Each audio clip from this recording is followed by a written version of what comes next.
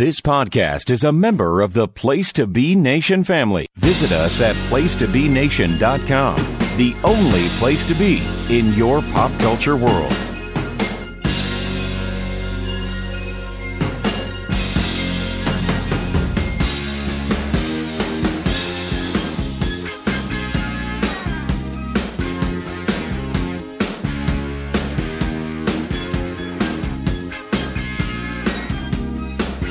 PTB Wrestling Network loyalists, friends, family. Welcome to Season 3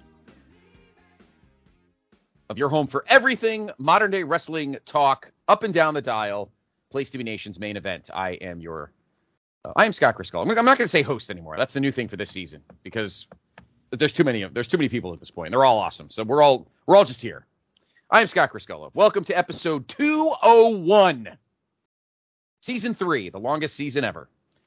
Season 3 of our fine show. And for those that haven't listened yet, you have to listen to episode 200, which dropped 2 weeks ago. These guys were on. Our old friends were on. It was a ton of fun. I had a blast, and I got very, very misty when I listened to it again. So you need to listen to it. So after you listen to this one, go to our site, of course, placetobe.podbean.com. Go to the main event tab. Go back and look at the archive, and it'll be right up on the top there. Well, under. Yeah, I'll say that was one of the more fun podcasts I've ever done. So yes, let's introduce this fine gentleman first. He is one of my favorite titans of podcasting. You can find him on Twitter. He is an OG, and he has a little tidbit for us. Maybe this will be a new segment when this guy is on our show. Good evening, Sheriff Pete Schermacher. How's it going? Good, man. I'm doing good. How's everyone doing? Great. Pete, since he has joined our main event family, likes to throw in like a good match that he's watched lately, whether it's live or on tape. And he's got a juicy little match to talk about with us tonight. So we'll get into that later on in the program. But Pete, good to talk to you as always. Joining us, the conscience of Place to Be Nation, a guy who's going to come back, hopefully not with pieces of light tube glass in his hair or his beard. Oh, he doesn't grow a beard or anywhere else. Good evening, Steve Willie. Hello, the conscience. Yes, I've been listening to Jordan and Andrew who were on last time, do their AEW podcast, and they let off the show talking about their how they were promoting themselves, like AEW promoted a bunch of their internal people. So they said I got promoted to the blood collector, apparently. So it's going to be my job to go every week to AEW and squeeze out the mats and I guess wipe Moxley's face down. But yeah, I am both the blood collector and the conscience, apparently. Wasn't that your name when you wore a mask? In the blood collector. Weren't you the blood collector in Choose Your Narrative? You could have been the blood collector in when you were in Chikara in your earlier years. There you go. I think you were the mosquito in Chikara. El hijo de mosquito. Exactly. I love you, Steve Willie. Welcome back. And finally, of course, joining us, the other father to me. He is, of course, the purveyor of the Kings of Sport Patreon. And since we're back, and I don't think I started talking about his beloved high school team till halfway through season 2. So anybody who wore number 1 was probably either a punter, a kicker, or maybe a wideout. I might have been a quarterback, I guess. You know, if anybody loved Cam Newton. But I'm guessing he's probably a kicker or a wide receiver. Godfather, Nate Milton.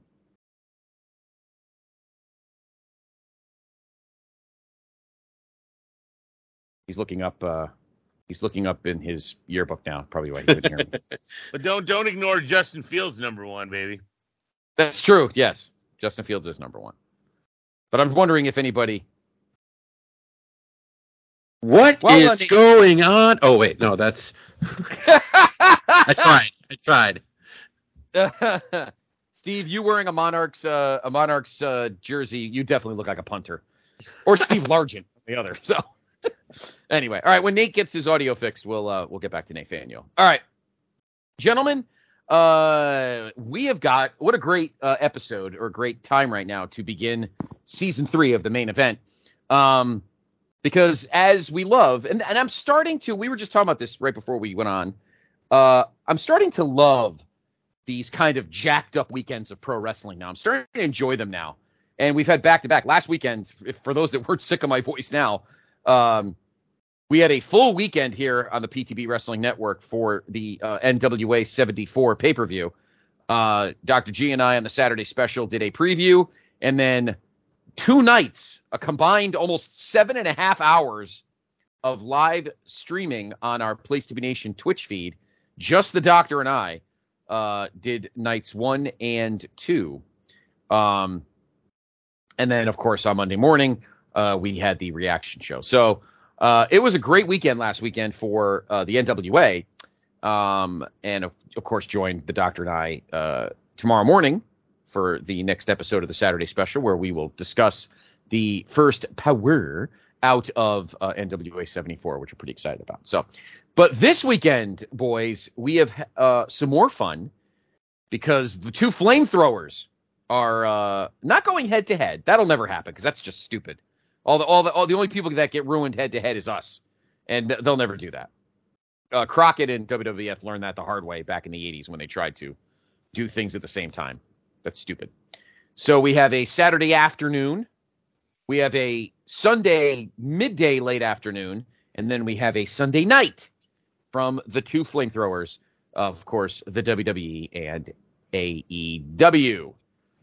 So tonight, this week on the show, we will preview those 3 shows. Of course, WWE has Clash at the Castle this Saturday afternoon from Cardiff in Wales, and our UK Trinity is going to that. Callum McDougall, Ben Locke, and Rory McNamara. They're going to Clash at the Castle. Callum will probably be holding a sign that says, "If Drew loses, we riot," and he probably won't be the only one. I'm sure 70-something thousand probably will. We'll talk about that card. It's not big. It's only 6 matches. So it's a good little sprint. It'll probably be a good 2.5 hour. Then on Sunday afternoon, down at the Performance Center in Orlando, NXT is having Worlds Collide, where, obviously the big story, NXT UK is being retired in favor of a more global approach that I think Triple H has probably always wanted, kind of an NXT Europe. So NXT UK will be absorbing their titles with NXT. So all the champions will be facing each other, the 2 world champions, the tags, the secondaries, et cetera, et cetera. So we will talk about that. And then Sunday night from Steve Willie's backyard, we have the 3rd installment of AEW All Out.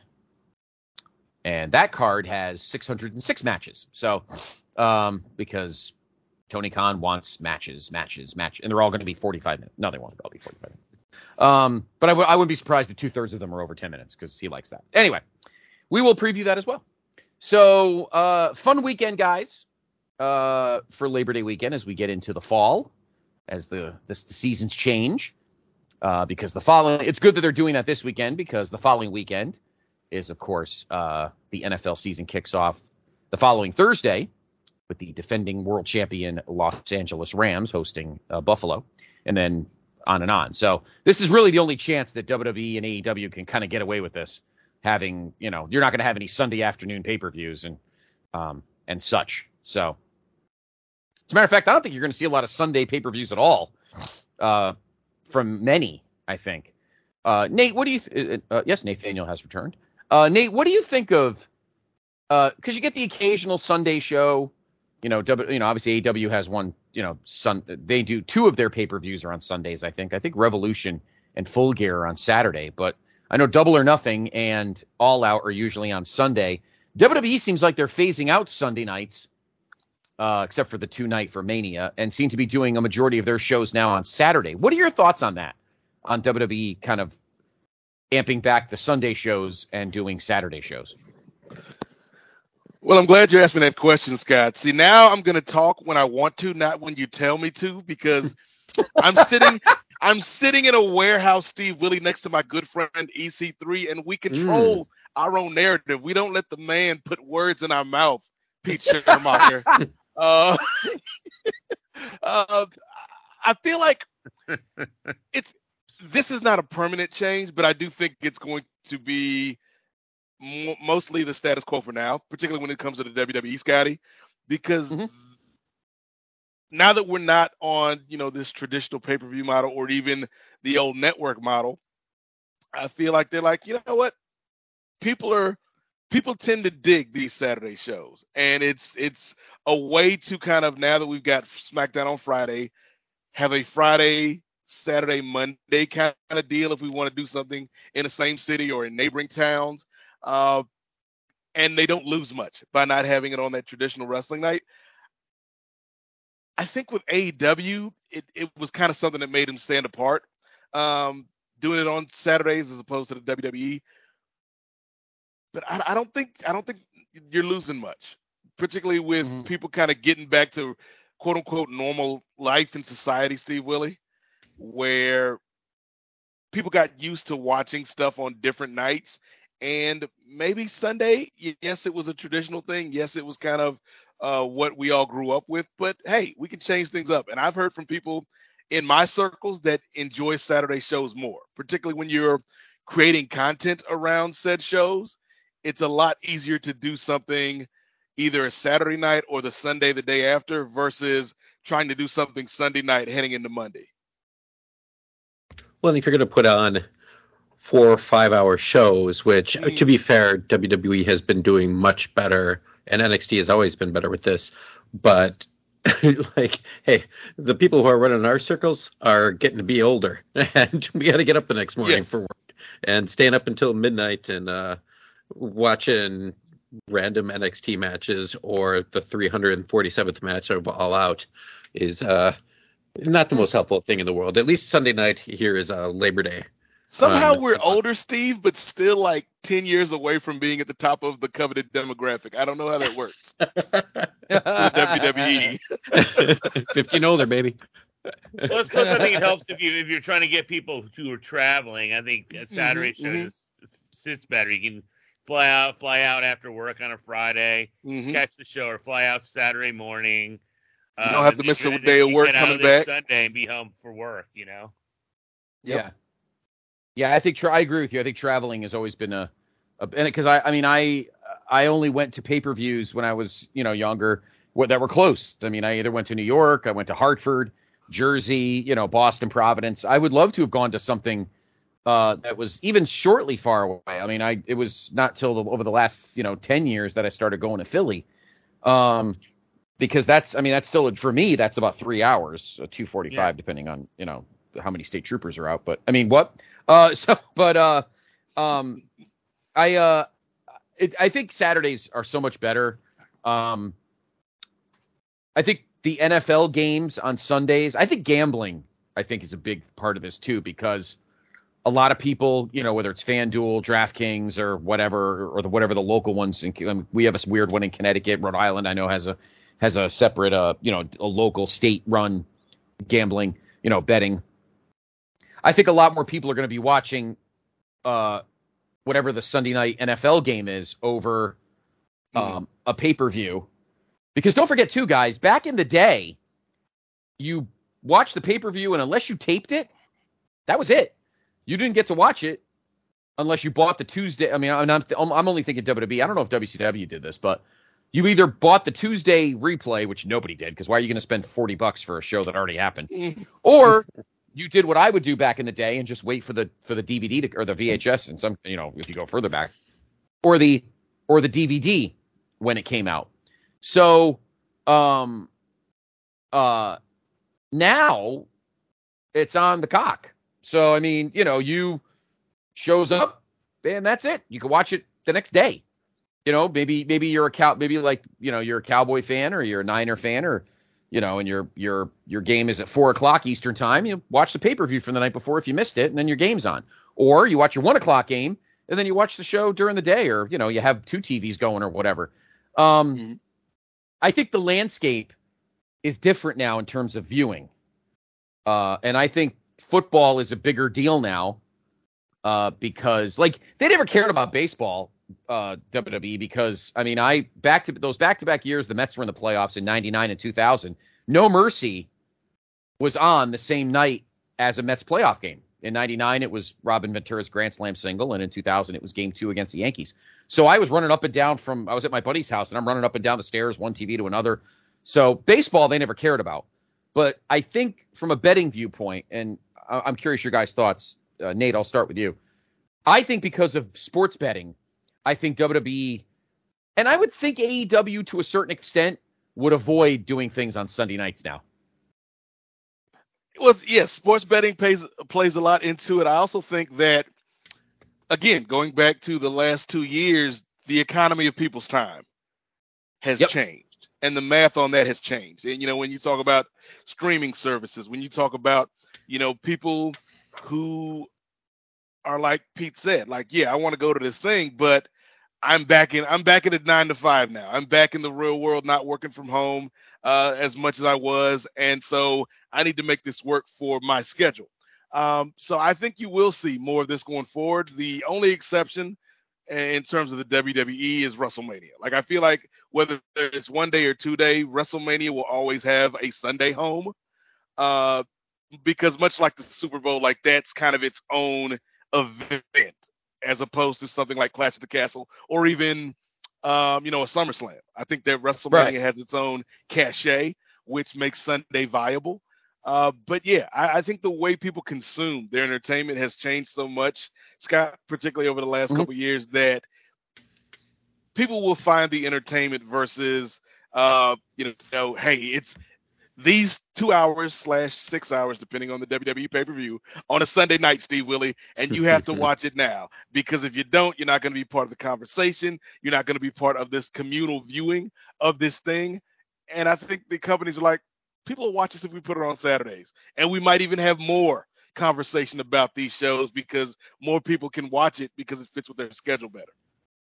And it also allows the company to actually react to what happens from the audience perspective on what got over, what didn't get over, to how they can move into the next transition into Monday shows, which also allows them to give them more thought as opposed to knee-jerk reactions on a Sunday and then have to come up with something Monday. I'm sure they have a plan in place, but we've heard about how Vince used to do it, how everything's could change on a whim and all this stuff. I mean, as a kid, I used to love watching like the Clash of Champions, like in the afternoons. Like I remember the Steamboat one against Flair. I mean, it was great to be able to watch it in the afternoon and have whatever you want to do and stuff. So I always enjoyed those. I agree. And the other thing too for Mania, Steve, I get your comments in a minute. I just want to point out that the good thing about Mania, and that was always good for them, is it was always the Sunday in between the Final Four and the National Championship. So it was always kind of a flat day anyway for sports. Baseball hasn't quite started yet. NBA and NHL, most of the important games are usually in the afternoon. So sports-wise, WrestleMania always was in a sweet spot because you already watched your. The only difference would be now is you would probably have the second national semifinal on one TV and the Saturday night half of Mania on the other. But you could get away with that and be fine with it. And honestly, you don't even have to watch the first night live. You could watch it Sunday afternoon before the second night starts if you really want to. So, Steve, what were your thoughts? And in AEW too, if you remember, Tony Khan's been very clear that he's not going to go up against the NFL. So we were talking before we went on the air about where Full Gear might be, rumored to be in Newark on November 19th. That is a Saturday, right in the beginning of, middle at that point of the NFL season, because, he'd be pretty stupid to go up against, himself or, fellow owners of NFL teams. I like what you're saying too. That is a great point about Mania with right in the middle of a Final Four weekend. Very smart. And the Rumble, Vince wasn't dumb. He knew Rumble, where right in between. Right in between before the Super Bowl and the week after. Yeah, at the conference championships. Yeah, he always did the the bye week. The only time I guess Rumble 93. I think Rumble 93 he did because I remember that Super Bowl because it was the first of the Cowboy wins over Buffalo. But that week didn't have a bye. So I'm trying to remember. I think it was the same. I'm pretty sure it was the same night as the conference champ. Because I remember the Cowboys beat San Francisco. But I think the game was over by the time the Rumble started in January of '93. I'm pretty sure. I'm just for shits and giggles. I'm actually going on to the NFL schedule site 'cause I'm curious if AEW does Full Gear that weekend. I'm curious to see what that week's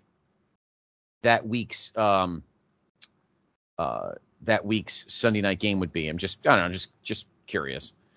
Let's see. Is that week? No, I'm going too far. That would be week 13 is the first week of December, so it'd be week 11, I think. Would probably be that week, right? Let me see. It would be week 11, I think, of the season. I'm just totally curious. Yeah. So the Sunday night game is Bengals Steelers. So if AEW decided to Full Gear up against that, they might get lucky. Depends how good either team is by week 11, but they should both be fairly decent. So just curious. But again, it's all about, sports betting too. So incidentally, that week, Pete, the Bears are in Atlanta. So for both of you, I guess. And Bears are in Atlanta. Look at that. All three of you. How about that, huh? Bears and Falcons. Oops. 1:00 on Fox. So anyway, I think that's smart and it's only that time of year you got to care.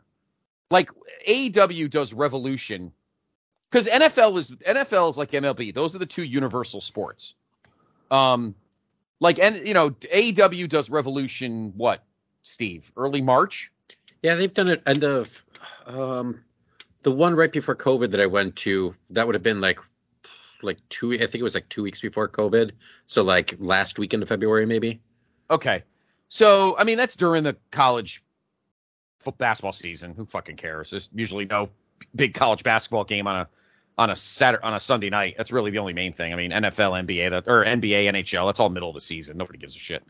And then Double or Nothing is Memorial Day weekend. So, Sunday night. What is it? MLB? Cares. Not a big deal. So both companies are good about. I think they're good about bobbing and weaving their shows, because after Clash at the Castle, WWE's next show is Extreme Rules, which I know for a fact is a Saturday. It's October 8th, and it's down in Philly. I think Mr. D'Amato, I think the Cowboy Roger Morissette's going. I might go. And then after that, I don't know if they're going to do a show in between, because Survivor Series is November 26th. It's the Saturday of Thanksgiving weekend. So I don't know that's a big gap between shows. NXT will probably do something maybe at the end of October. Maybe they'll do Halloween Havoc as a big show. So who knows? And then AEW doesn't do more than their few pay-per-views anyway. So I'm not sure if they announced, but I thought I read in the Observer they were leaning towards Halloween Havoc. Mm-hmm. Yeah. So NXT will do a primetime Halloween Havoc. Because Halloween I think is a Monday. Let me look at October. Yeah, Halloween October 31st is a Monday, so I could see them doing a primetime NXT Halloween Havoc on that Sunday the 30th. I could easily see that, and it's NXT or Saturday or doing it during the day, because I think NFL games during the day you can probably get away with going back and forth. But let's see, that would be week 8, I think. I know I'm totally I'm doing Steve's Nets Bulls TNT ratings deep dive here. I'm looking at. I'm trying to see what the games are that week in the NFL. So, well, there is a London game. Speaking of AEW, there's a London game that Sunday. It's Broncos Jacksonville. So Mr. $250 million Russell Wilson can destroy the Jags in London. The primetime game that night is Packers Bills. That should be fun. So yeah, you don't want to. I don't know if you're going to want to do a show up against that game.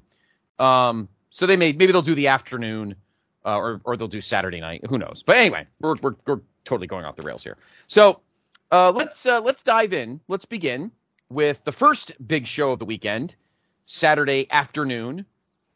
Clash at the Castle from Principality Stadium in Cardiff, Wales.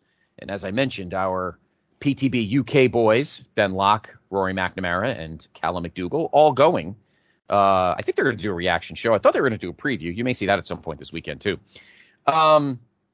First major stadium event in the UK since, of course, the very memorable SummerSlam 1992. And the company's first UK pay-per-view overall since Insurrection 2003. And after that, they bailed on the UK pay-per-views. So, of course, this is the first pay-per-view of the proper Triple H era. You know, SummerSlam was kind of a hybrid. At the moment, there are 6 matches. So I don't see them unless, I mean, at the time of our taping, SmackDown hasn't aired yet. But I don't know if they're going to air. I don't know if they're going to put anything on top of it. But 6 matches right now. 3 titles on the line. Let's begin. First match, we have a tag with the will he or won't he heel turns. We were talking about heel turns and face turns. There might be one happening right here. Edge and Rey Mysterio with son Dominic taking on Finn Balor and Damian Priest. Judgment Day with Rhea Ripley. Of course, everyone thinks that Dominic is smitten with Rhea Ripley, who may coerce him to turn on his papa and Edge. We thought it was going to happen at SummerSlam. It didn't. We thought it was going to happen at Mania. It didn't. So we'll go around the horn. I'll start with you, Steve. Who wins this match, and does Dominic turn? I feel like they've been talking about Dominic turning since before fans came back. During the pandemic. I feel like they're going to lean a lot on the European talent for this card. So I'm thinking the Judgment Day will win with Dominic costing them on accident somehow. And then we'll see this continue over the next couple of weeks. I just don't think they're going to do the turn here yet. Mm-hmm. I think he was planning on turning heel on his dad at SummerSlam 05 when he put on a shirt that said Eddie is my poppy. So funny story about that. My youngest used to be into the wrestling figures, so they just got the new ones at Target, and they have a Dominic Mysterio figure of that age, from SummerSlam 05 with the really bad dyed hair and like the chunky face. Oh my God. So like I don't know, you get like Undertaker or something, and you get the head, and then you get like the body from another figure. It's great. So what's worse, chunky face, dyed hair, Dominic, or spaghetti arms, bad mullet Dominic? I mean, there's really, I think both kind of are not great. And Ray said that he wants to give him the mask at some point, and to El Hijo del Hijo to Rey Mysterio. God. Oh, geez. So who do you like here? I like the Judgment Day to win via some sort of chicanery or Dominic screwing up. But yeah, this is another one about, we're going to talk later about a lot of people flipping sides and hot-shotting. This is, like Finn and Edge just reversed for no apparent reason a few weeks back. Mm-hmm. And then, possibly Dominic now switching as well in the same program. Maybe with Triple H back, the Judgment Day will be what Edge had planned it to be, and not Vince turning it into, weird, ghosts and things moving in the middle of the night or whatever. Nate, what do you think?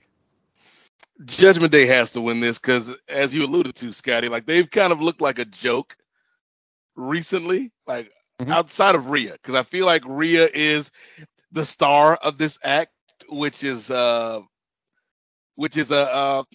blight on the resume of one Finn Balor, your inaugural Universal Champion, Steve Willie. Mm-hmm.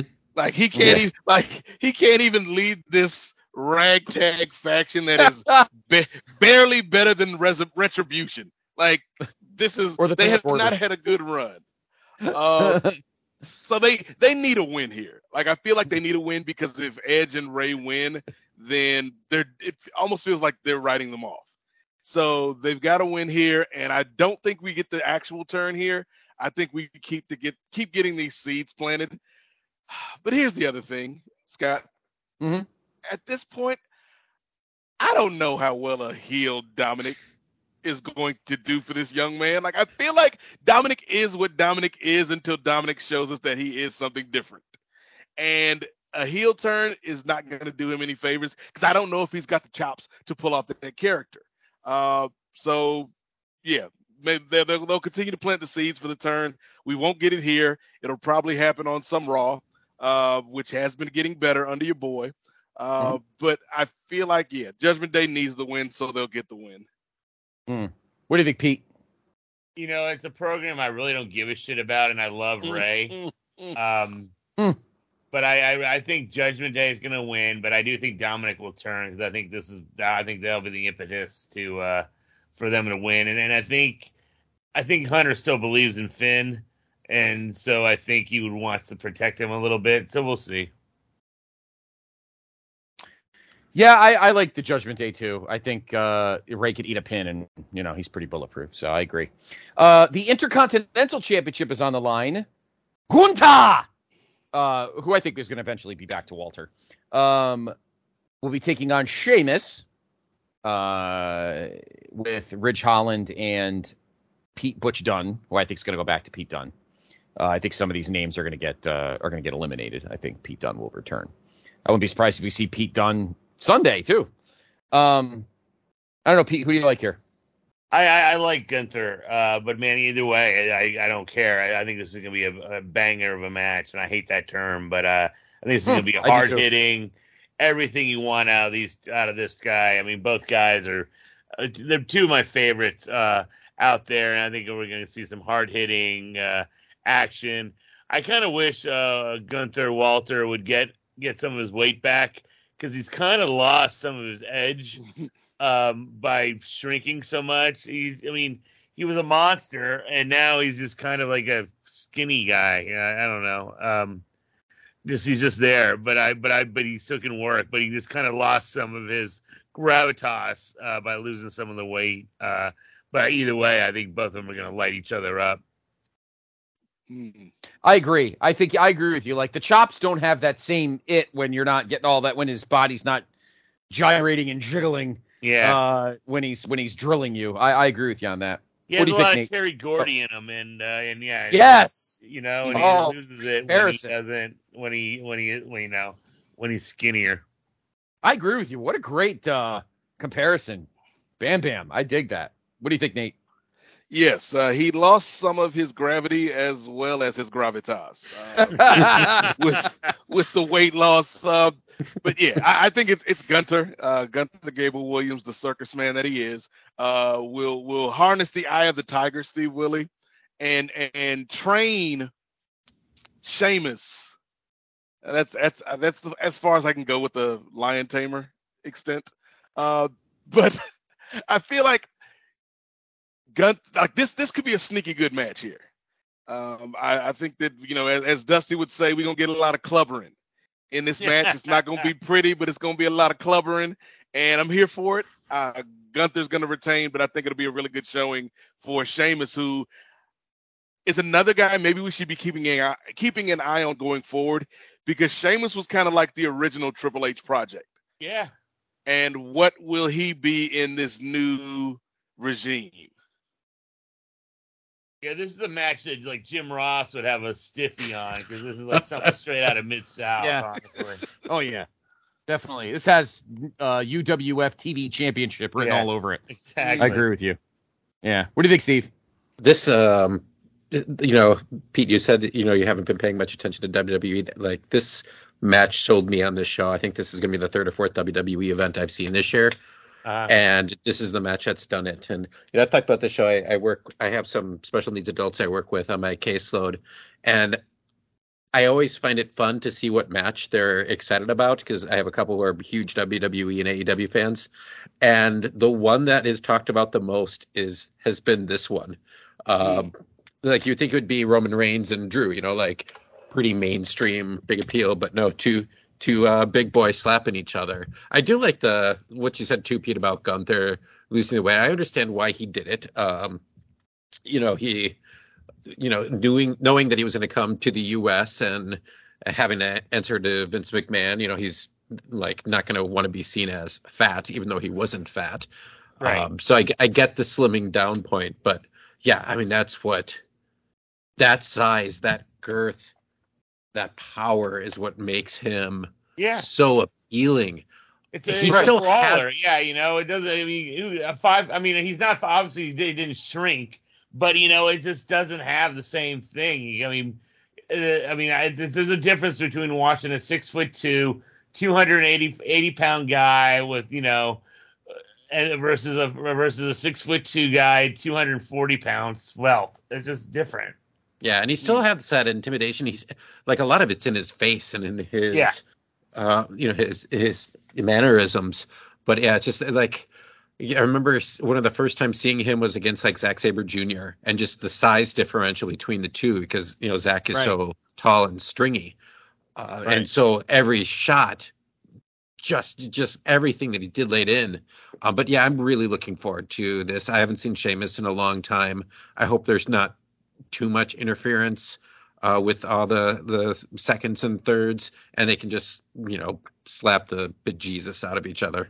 Yeah, like the first time I saw Walter live was he wrestled PCO at a Mania show during Mania week, and it was just a rip-roaring great match.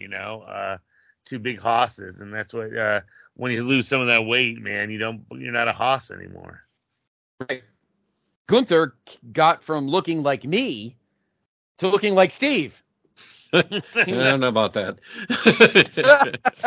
He went from looking like Steve 20 years ago to Steve 20 seconds ago.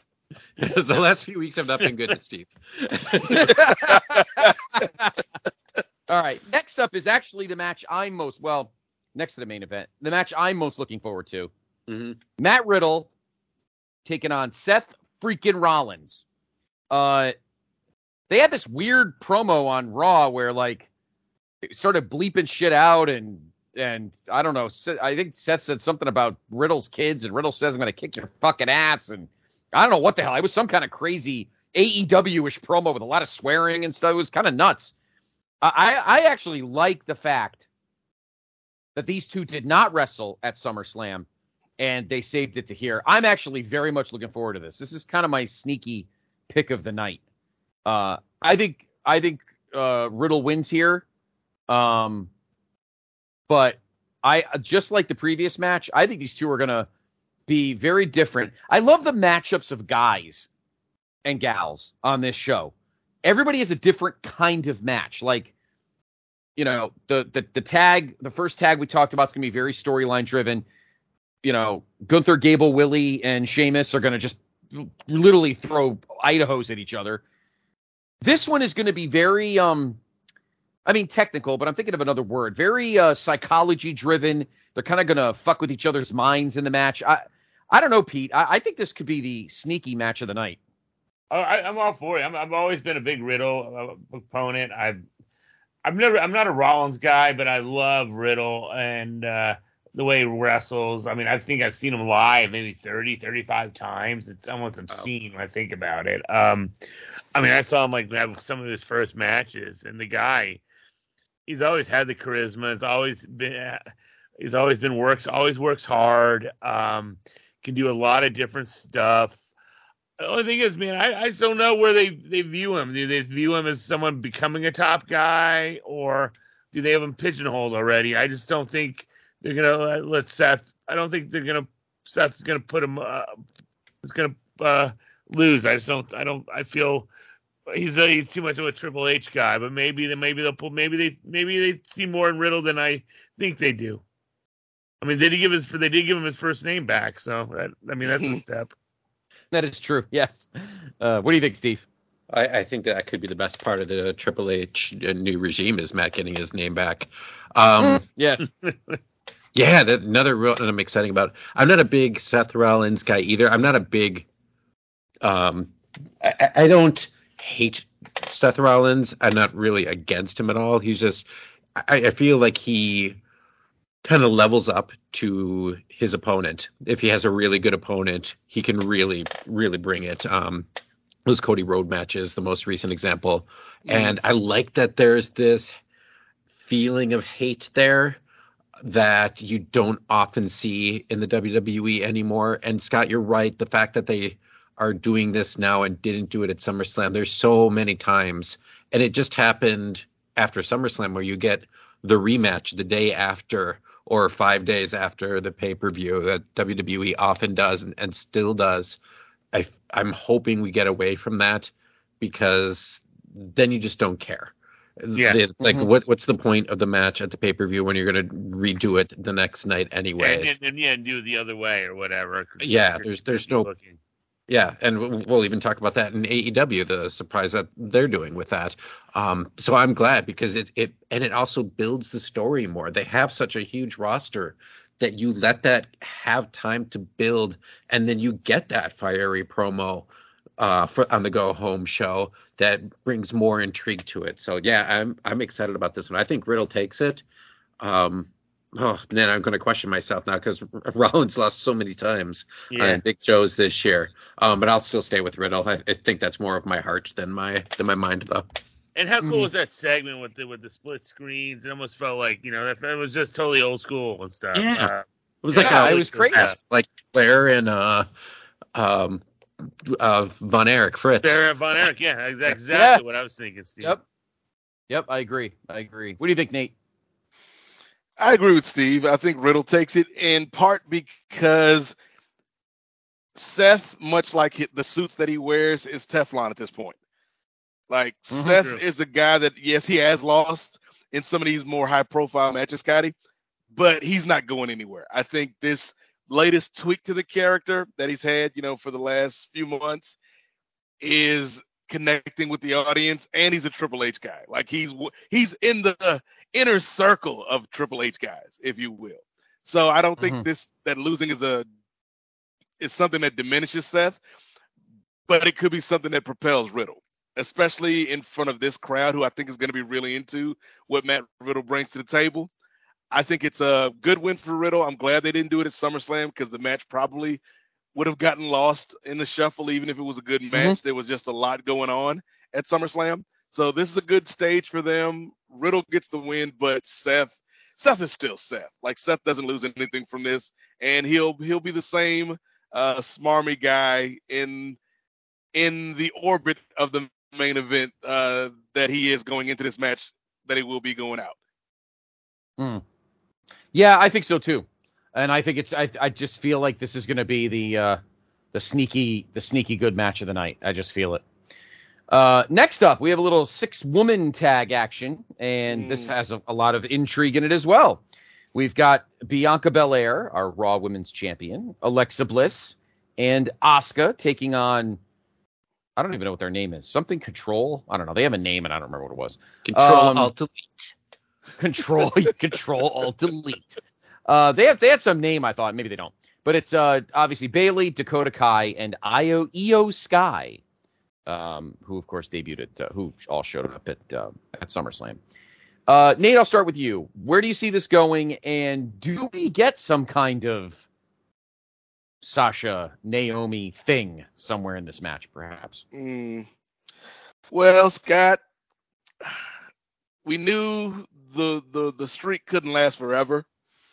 Much like with The Undertaker, much like with Cal Ripken Jr., the streak had to end sometime, and this is the first instance of your boy Hunter fumbling the ball in terms of booking, in my opinion, by not putting the belts on Io and Dakota on Monday.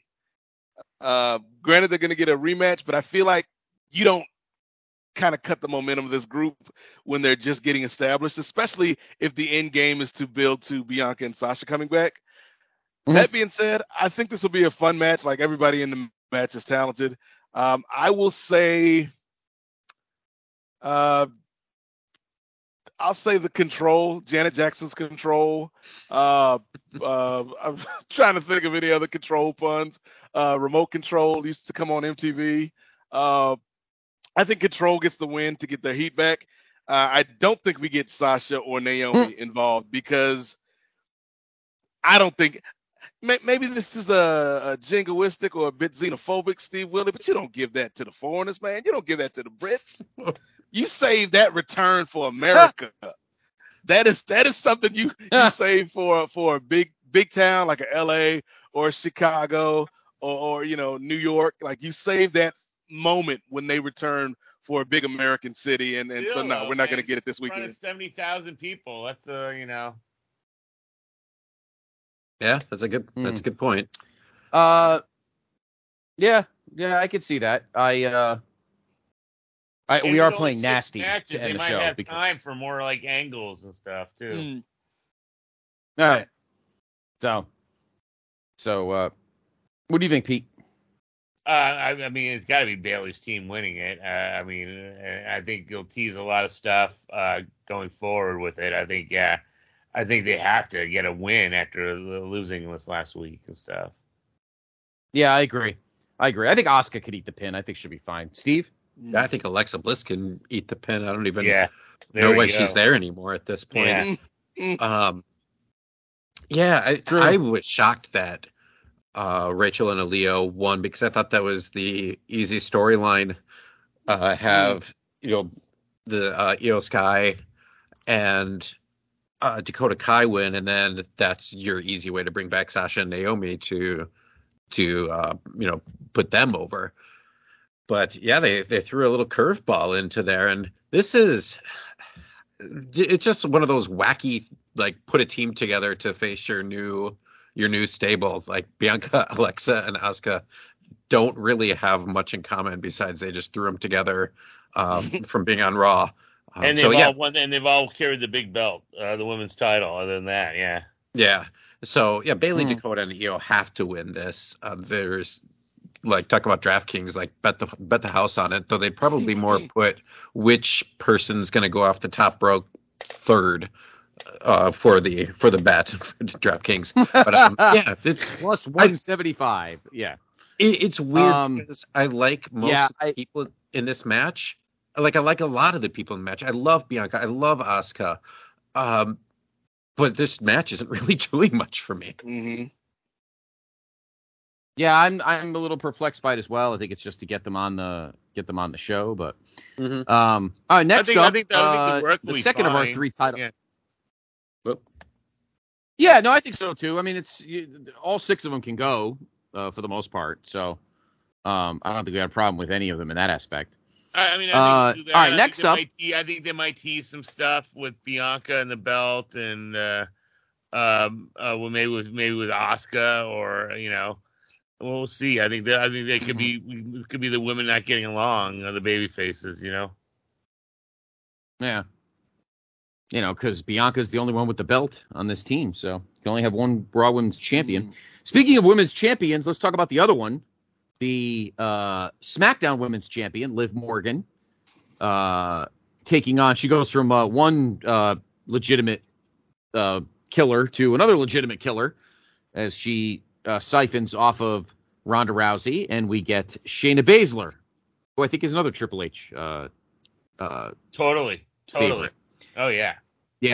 And I actually see her winning this. She has to. I mean, she doesn't have much left, in my opinion. I mean, she's kind of in that spot where she was a killer in NXT, and now she's kind of just floating aimlessly. I'm a little. I'd like to see Shayna win. No disrespect to Liv, but I think Shayna needs something for her resume, or she could be in for a very unsettling future. Steve Willie. Yeah, I'm worried about this one because I'm a huge Shayna fan too. They definitely seem to be behind Liv Morgan with kind of her weird fluke win. And then the thought being that she'd get a clean win over Ronda down the road. So now, hey, let's have this win over Shayna to build back up to Ronda. I don't know if Liv Morgan's moving any needles, but I want Shayna to win, but I think Liv's going to retain.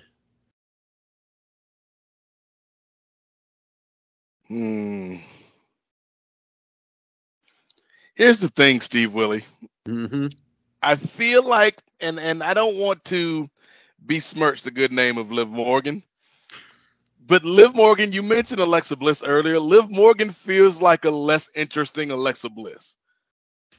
So while it's nice that she had this moment, that she had this title run, I think we can turn the page. And Shayna is somebody who I thought they were going to do something. So I'm excited for it. I hope that they put the belt on Shayna, because there's a lot more you can do, I think, with Shayna on top versus Liv Morgan, who's a nice story, but at the end of the day, nobody's really coming to see Liv Morgan defend this title that she won on a fluke.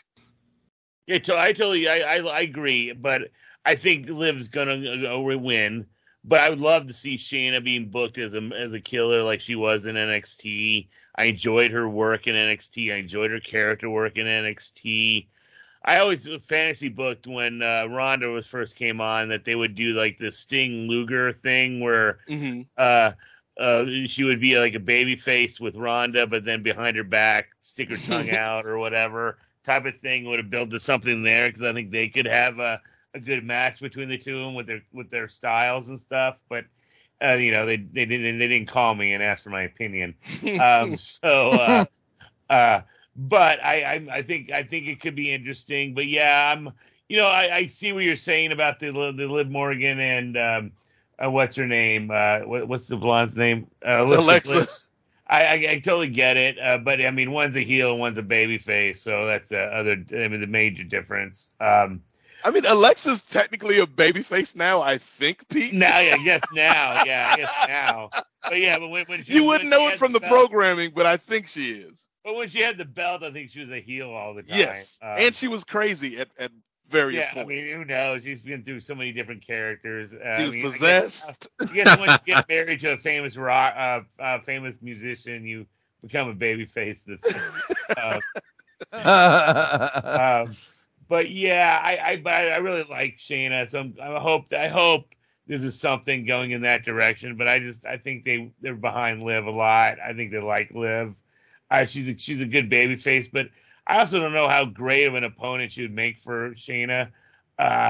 She just doesn't seem like that she works that style like Shayna, and she used to, like Shayna would get a whole group of people working that type of that style, and I'm not sure if Liv. I don't know if this match, and I'm a big Shayna fan, and where I loved her, but I don't know if this could be the worst match on the whole show. Yeah, it may not be pretty. As a matter of fact, I have a feeling that Shayna's I think the crowd is not going to be dying for this match either, to tell you the truth, but we'll see. Yeah, I think Shayna's going to just actually kind of do what Ronda did to her, except actually win. I think she'll just push her around and just make her tap out, and I think she will exploit injuries and like the arm and all that, and I think that's what's going to happen. All right, time now for the match that is bringing everyone to the castle, and that is the guy who owns the castle. Is this the show? Is this the moment that Roman Reigns' epic run comes to an end? Roman Reigns, the head of the table, the king of... Well, he's not the king of kings. There's only one of those. The undisputed WWE Universal Champion. Has all the gold. Taking on the homeboy, the man who owns the castle, Mr. Drew McIntyre. Do we get, Steve Aloysius Willie, a repeat of SummerSlam 92? Do we get the hometown win? Does Cardiff explode? Or is this just another mirage and Roman Reigns keeps going? Steve, I'll start with you. I think the time is nigh for 70,000 people to get together at the Clash of the Castle, just build to a giant cataclysm of nope. It's going to be Roman. It's going to be, yeah. The crowd's going to be for Drew, but it doesn't seem like this is the time to end it, even though he's just not the guy to end it. Mm-hmm. It feels like it has to be bigger than this. Even if Tyson Fury helps him. Yeah, yeah. Tyson Fury. I mean, maybe Roman versus Tyson Fury. Then they can go back to Brock and then Goldberg, and then they can go back to Tyson Fury again. I'm just saying. I mean, Fury's going to be there, supposedly. Yeah. So. I still think Roman's going to win. I mean, maybe Tyson Fury takes care of the Usos or something like that. I mean, no one's going to take Sammy. He's the real head of the table. I think this. I hope it's not too overbooked, but I do think Randy Orton or Cody Rhodes are going to be the guys to do it. I would have thought Cody before he got injured. I still think Randy Orton's going to be the guy to do it. He's been out of this picture for way too long. And talk about a Triple H guy. True. But an aging actually, I think him working with Riddle, tagging with Riddle, actually helped Orton get over even more than he normally would be. Absolutely. Yeah. Just doing something different and not constantly being, quote unquote, the Viper, like having more of a character and more of a personality besides the same thing for years. And then when he, went away, and I don't know if it's like if it's a serious injury or anything like that, I just wasn't dialed into that when it happened. When he comes back, it's going to be bigger. It's, there's anytime someone comes back after a few months off, especially when he and Riddle were arguably the hottest act earlier this year, it's going to be a big pop. And I think it's him or Cody that's going to do it. I just don't think Drew is big enough at this point, even with the big crowd. Yeah, even though, Orton almost like almost like Tom Brady in a way, where working with Riddle made him more relatable. It's like when Brady got shit-faced at the Super Bowl parade, I mean, it made him the most relatable anyone's ever seen him before, and that's almost how Orton was working with Riddle. It became so much more relatable and stuff. So where I always liked Orton, don't get me wrong, but now he was actually becoming entertaining, where you wanted to watch him type of stuff. He always had a charisma, but now it was like cool, fun charisma type of stuff. So yeah, I totally get that. So you think Roman wins, Pete? God, you know what? If Vince was still in charge, I'd say Roman wins. But I think Hunter doesn't want to fucking kill a town. I'm not saying he would kill the town, but I think he wants to send him home happy. So I think I honestly they might pull the trigger here with McIntyre. So we'll see. Nate? Much like Steve's lead into his point, Scott, I think Triple H has done a great job over the past couple of weeks of building Drew up to where you could believe that he could beat Roman. But he's not going to beat Roman. I think the crowd is going to be extremely hot. I think it's going to be a great match. But I don't think this is the time, and I don't think Drew's the guy. I do think, to Pete's point, there will be some kind of comeuppance, whether it's post-match or something like that, where we send the crowd home happy, but it's not going to be sending them home happy because Drew's the new champion. That's because fair. I think if you do that, it's, we talk a lot about hot-shotting. I think that would be short-sighted because ultimately the goal is we're building to this big story of who's going to take down Roman. And while Drew is in the mix, I don't think it's Drew. I think it's might be Randy, but more to Steve's point, I think this is setting the table for the return of the American Nightmare when he returns, Cody Devontae Rhodes. I think it is all about. Yeah, I think it is all about. I think it's all about Mr. Devontae Rhodes. I think it's all about him. Yeah, I love these people. I still think Hunter has a problem with fucking Cody and all the fucking shit. See, I absolutely do not. I think that's just you. What better way, though, Pete? What better way to exact your revenge than to get Cody the belt and then take it off of him? Yeah, then yeah. Hunter's gonna come out of retirement just to squash Cody. Gonna risk having a heart attack and dying. At Mania, yeah. Oh my god! If you're gonna be petty, Steve, you got to be petty till the end. And the other thing, though, I do believe that Hunter is trying to protect the belt. So I mean, that's the other reason why. I'm not sold on Drew winning at all. Don't get me wrong. I think that he's going to try to book it where they're going to leave the crowd happy and try to protect that belt. So we'll see. I mean, it'd be a great moment, Pete. And honestly, you could make the argument that him winning at the Clash of the Castle is the WrestleMania moment he never got because his WrestleMania moment happened during lockdown. Yeah, it sucked. Yeah. Yeah, his WrestleMania moment happened in an empty building. There are more people in my room right now than there were there. That's the unfortunate part. I think when it comes down to brass tacks, I think Triple H appreciates good competition. So I'm sure he got a good chuckle 3 years ago when Cody threw the fucking sledgehammer on the throne. And, you think you got a good chuckle, yeah, really, Pete, then, Cody should have quit. And then he could have gone back, done some more cocaine with his old boss, and he could be in the Dark Order like everybody else does. So, Malachi Black will be in the Dark Order within the next week too. So who knows? No, I don't know. But I think that I'd like to see Drew win because I'm just an old school fan who loves feel good moments. We're in a weird place here because, what do you do? This is what happens when you have an awesome heel that doesn't lose. Because every moment seems like a great moment until it's not.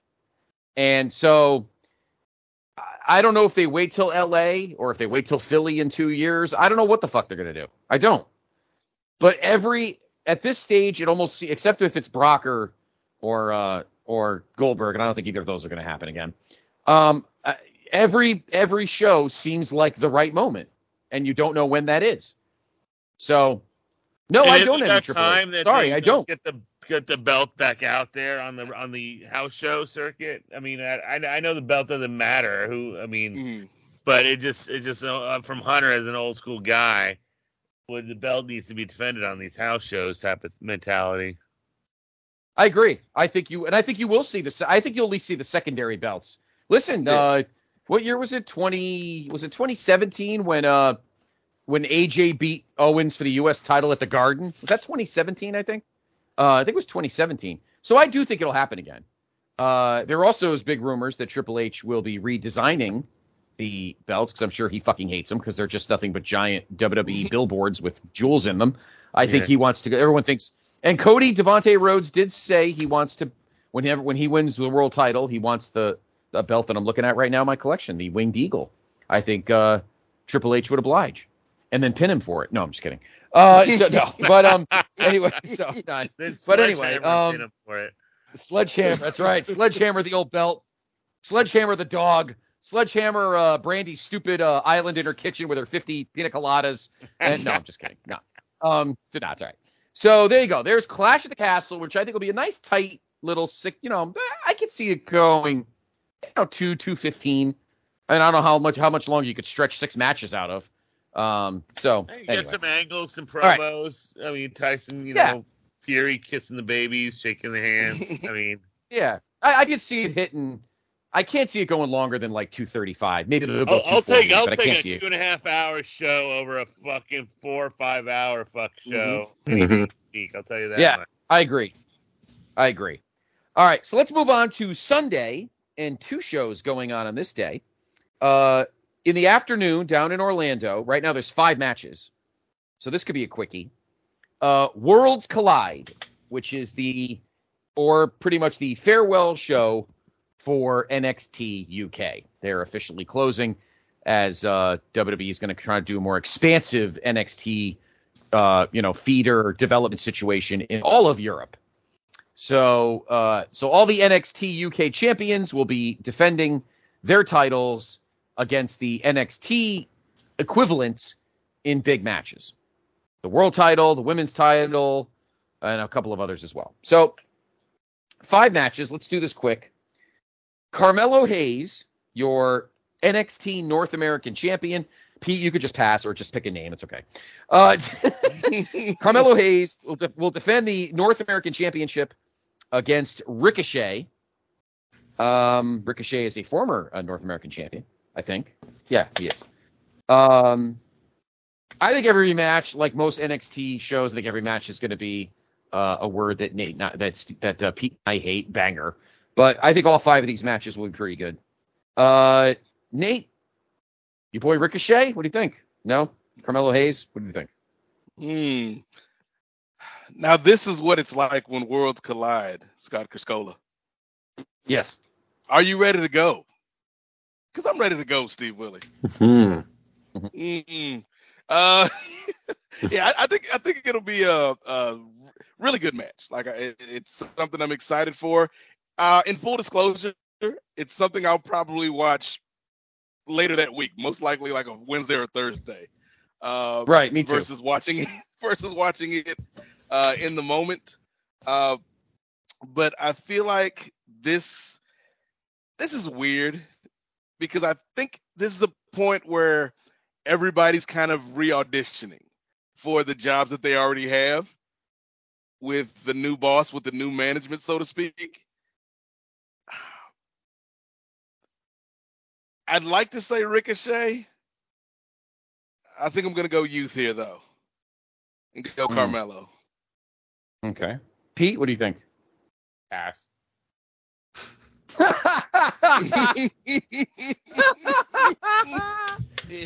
What do you think, Steve? Listen, if I like a theme that we're going to have here tonight, I think is throwing these cards together at the last second.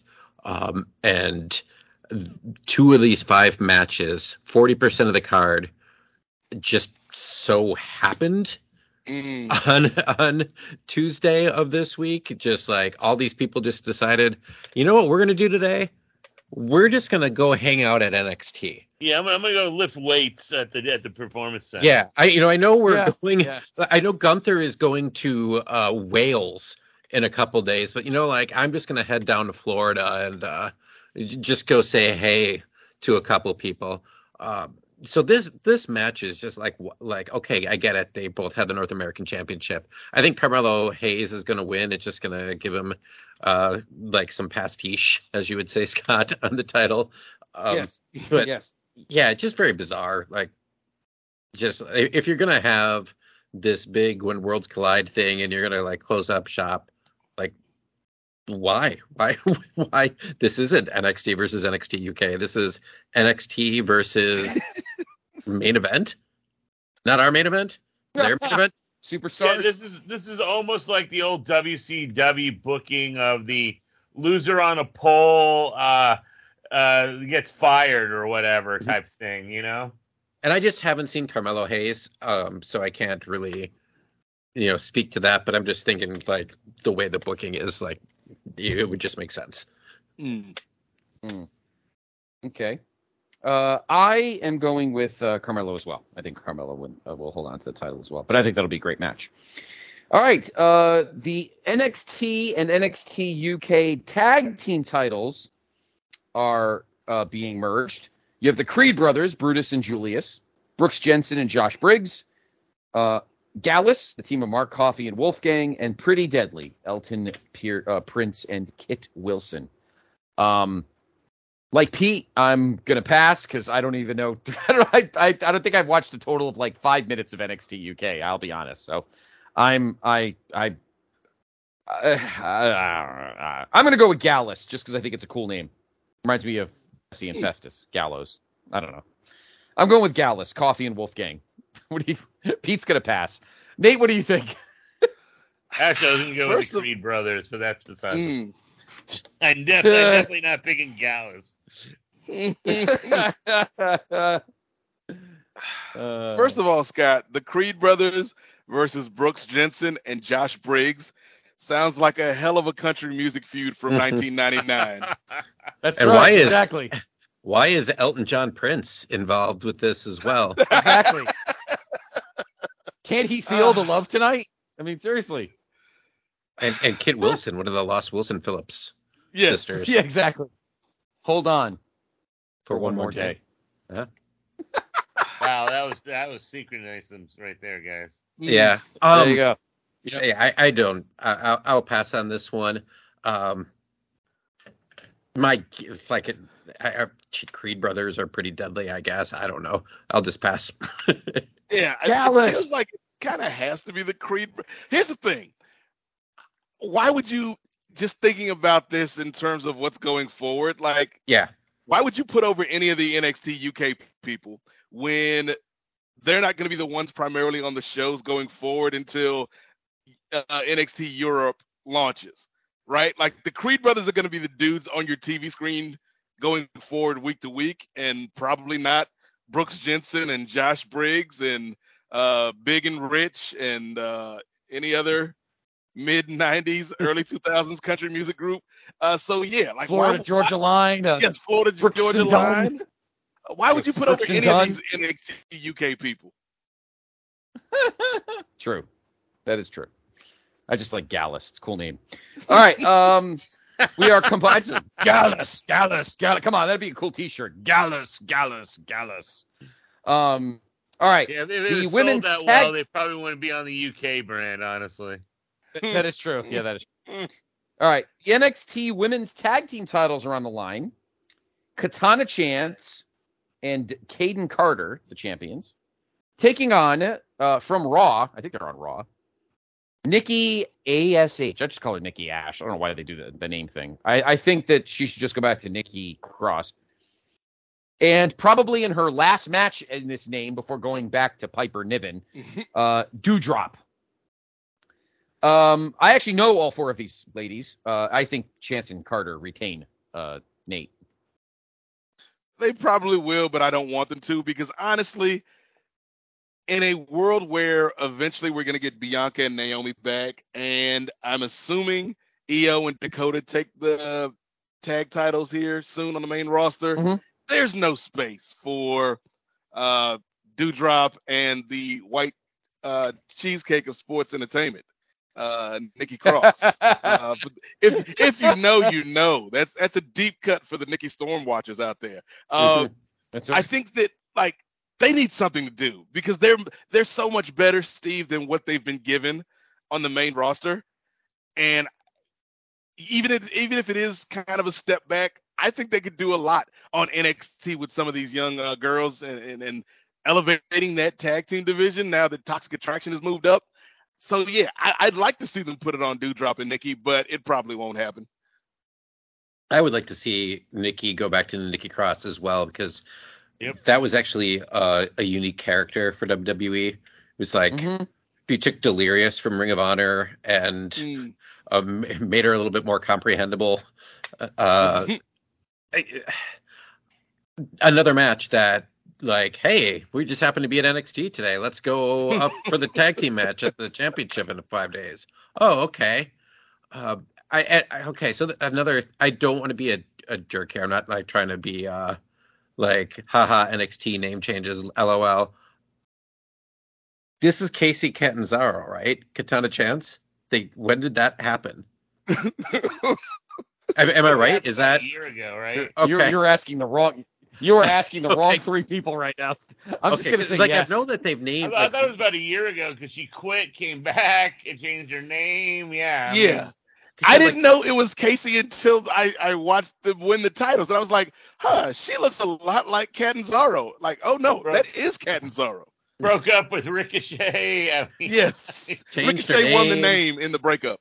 I think it's going to be. Right. Yeah, I think it's going to be Carter and Chance. I hope.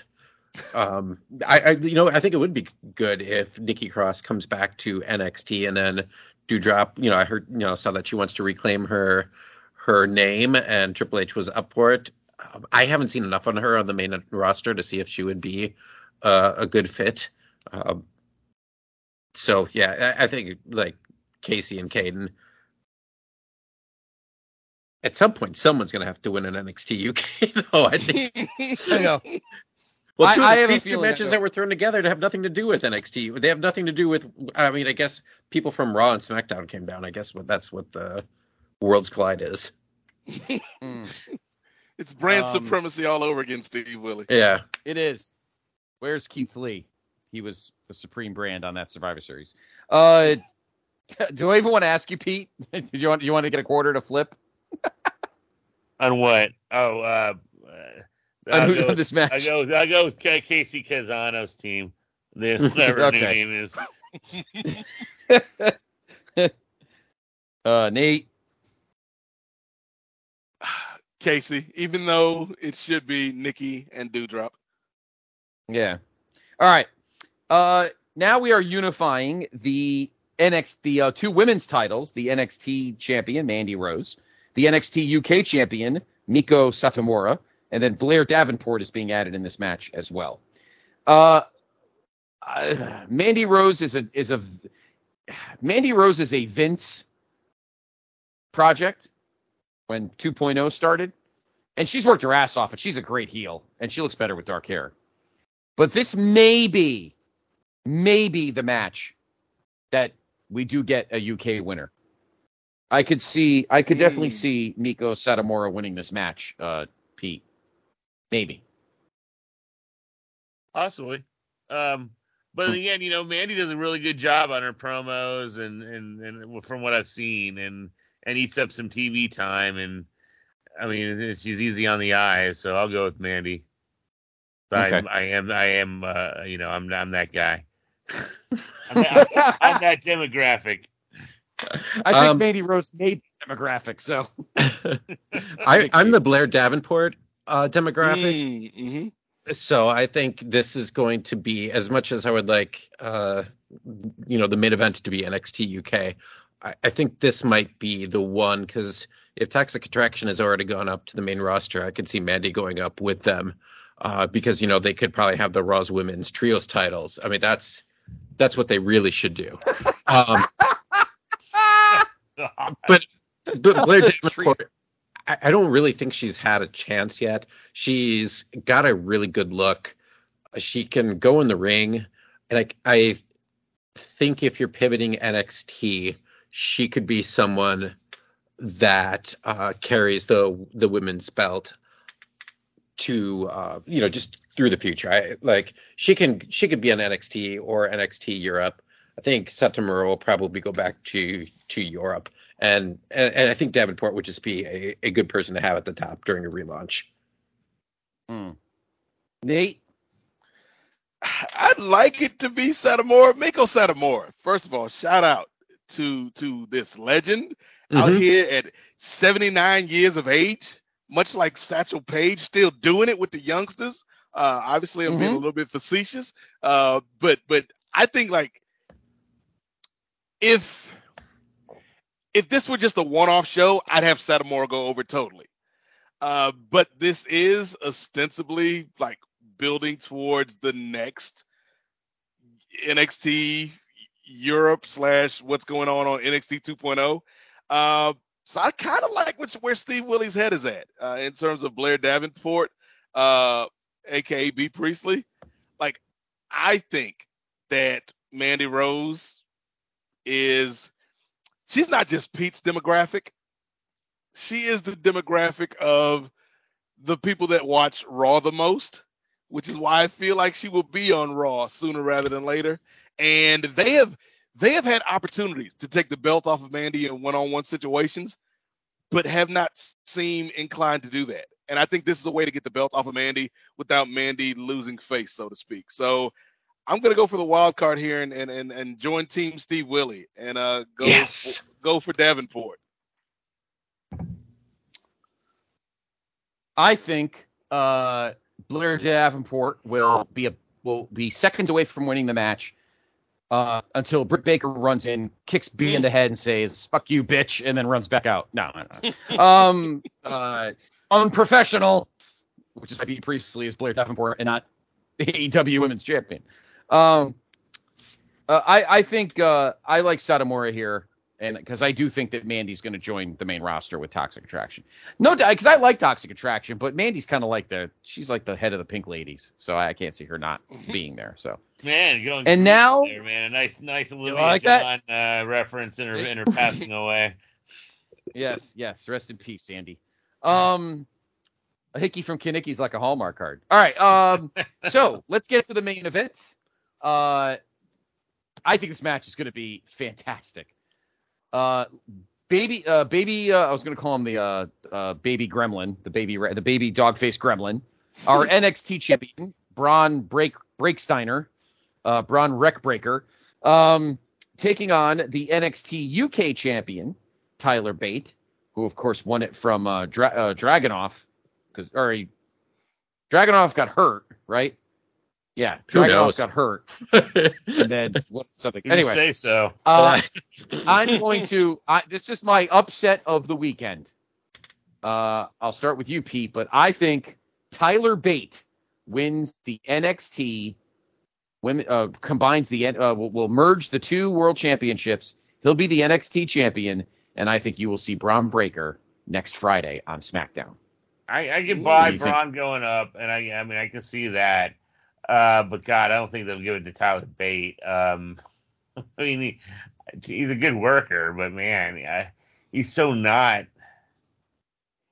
Well, you know what? Triple H is a Gargano guy, so I mean, he's not against short people anymore. Only Chris. I'm still gonna say Braun. I think they're gonna wait. I think I'm gonna go with Little Steiner is gonna win. Just because I just can't imagine them pulling the trigger on Tyler Bate to carry the NXT brand until now. Yeah, I'm gonna go with Little Steiner winning it. Okay, Steve. My heart says Bate. He's just been nowhere the last couple of years, really. Just kind of floundering and doing tag team stuff in NXT UK. But yeah, I just can't, like you're saying, Pete, I just can't see it happening. He's just kind of, like you said, a great worker, I would say. More than a good worker. He's a great worker, incredibly strong. But the only thing that's changed with him in the last 5-6 years is the length of his hair.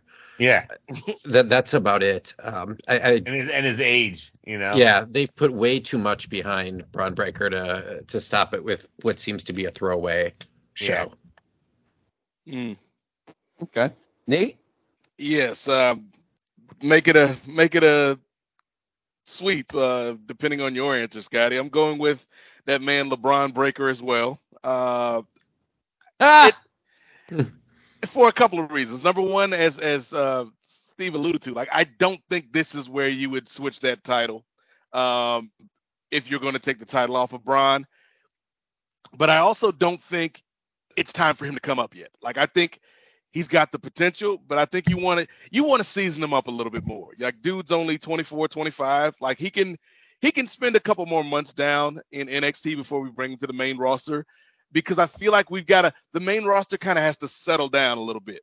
Now that we've transitioned from Vince to Hunter, it needs to, the landscape needs to settle down before we plug in this new character. So I think, just continue to put the rocket on Braun's back, let him run through NXT until you have somebody who you feel like, okay, this is the guy we can have him drop the belt to, and then we can move him up. Or, you could have him, just leave without being beaten, and relinquish the belt on the way out. But yeah, I think Braun wins. He is one of the few bright spots week to week, or has been one of the few bright spots week to week on what Professor Chris Ely regularly refers to, Steve, as a garbage trash show, which is NXT 2.0. And so, yeah, I think you leave him down there for a little bit longer, keep the belt on him, and then bring him up, maybe at the end of the year as the big move at the end of the year.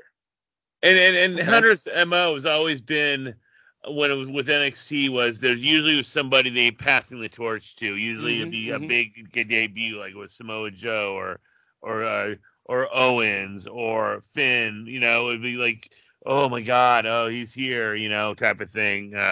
off the indies is usually what he would do before. Yeah, Tyler Bates not that guy. So no. What I think is going to happen is midway through the match, you're going to hear this very low rumbling sound coming from somewhere in the performance center, and all of a sudden, a giant backhoe tractor is going to drive through the entrance, and out comes Brock Lesnar, who's going to get out of the tractor, get in the ring with his hat and an even longer beard, going, "This is cute," and walk out with the NXT. No, I'm only kidding. No, this is the only one I haven't won. I might get paid enough to do this. No, I don't think that's gonna happen. No, I mean, I like Tyler Bate, but you guys are kind of getting in my head. You're probably right that Tyler Bate's just here to just put Braun over, and I think Braun will. And I like Braun. He was crazy hot when I saw him live Mania weekend at the NXT Stand and Deliver, and the place devastated when Dolph Ziggler won that match. Devastated. Of course, 2 days later, Braun won it back on Raw, but he's over. He really is, and I agree. I say keep the rocket ship on him until Triple H thinks that all right, we've done enough. Sean or whoever the hell's running it now has enough guys under him to fix this, and and then we can move Braun up. I agree with you, Nate. I could see it. I could see him debuting on day one because they are doing WWE Day One on New Year's Day down in your neck of the woods, Nate, the Phillips Arena, home of the Hawks. That seems to be like the thing. Is that going to be the thing now? And Braun's a Georgia boy. And he is. Is that like going to be the thing now? Like WWE Day One is going to be at the Phillips Arena every year, or whatever it's called now. Hey, if Steve Willie can monopolize all the AEW shows, the least we can do in the wrestling world is give the home of Trae Young, WWE Rookie of the Year a year ago, something every year. So, yes, there you go. So, I think he debuts on day one, which I think New Year's Day is, I think it's a Sunday. So, that might make sense. All right, so there you go. There is the Worlds Collide pay-per-view. All right, now for the meaty part of the evening. Here we go. We went from a 6-match show to a 5-match show. To a 14. I can't even 14. 14. Wow, I counted last night. That's short for the technically 11 because 3 matches are on the what do they call it? The buy-in, or is that the zero off this time? Yeah. So 3 buy-in matches and then 11 matches proper. So here we we go. Who the AEW all out buy-in matches? Honestly, I mean, Jesus. No. I know, right? How about one good one and they buy them? Yeah, what? I mean, people need to be convinced. They need to be convinced to buy, so we need more than one match. Yes. Exactly, yeah. Have a 2-hour buy-in show. 2 hours. Yes, and then a 4-hour regular show, and every match is 36 minutes. All right. So, okay. AEW All Out, Sunday night. Mr. Willie in the audience. Yes. Is the Pro Wrestling Tees store going to be open? No, they shut down the store because they couldn't keep during the pandemic because they have so many sales that they just had to expand their printing process over to the retail store. Yeah, that's all right. Did I need to bring like an inflatable butt pillow to the show? Do I have to buy one of those? For this is going 5 hours, right? Oh hell yeah! Like I've been meaning to go to like the movie theater for one of those type of things, to go to the theater to watch one of these. And then I realized I don't want to be in a theater for 5 hours, man. Like King Kong was long. I mean, I can't imagine an AEW pay-per-view at a movie theater. Yeah, I mean, at least if you have like the really nice reclining seats, like one of those theaters, that could be fun. Yeah, I'd be asleep. I'm too old for that shit. I wonder if you could watch AEW at like one of those 4DX theaters. It has like the environmental, like the ground rumbles, and then you got like weather effects. It squirts blood at you. Yeah, squirts blood during a Moxley match. I honestly thought, Nate, you said a Triple X theater. I'm like, what? I mean, that's a I'm theater like, where first- you watch Elix Skipper matches. I was gonna say you watch TNA tag team matches from 2003. I'm like, what the fuck? My God, that was pretty awesome. I'm thinking to myself, all right, okay. The 3 buy-in matches. Tomohiro Ishii is taking on Eddie Kingston. So Eddie Kingston is kind of reinstated, but not really. He gets stuck on the pre-show. He will not be wrestling Sammy Guevara. Pac will defend the All-Atlantic title against Paul Jones. No, not Paul Jones. Sorry. Kip Sabian still with the company? Is he really? Oh, He's been doing he was injured for a long time. And he was doing like a little gimmick in the crowd where he's wore a box on his head, and let's just move on. Okay. And Hook will defend the FTW title against Angelo Parker. So those are the pre-match. We don't have to pick those. Mm-mm. All right. Let us begin. Bryan Danielson to take on Chris Jericho.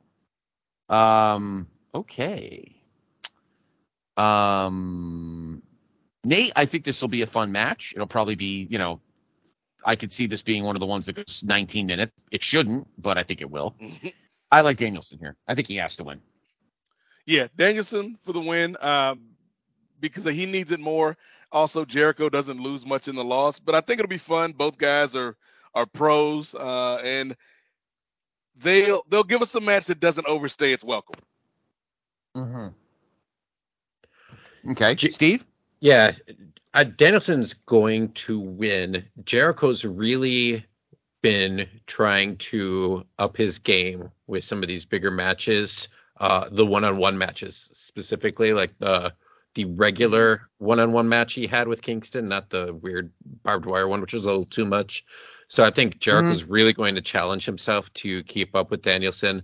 And I mean, Danielson's the same guy we've seen for 20 years at this point. He can have a great match with literally anybody.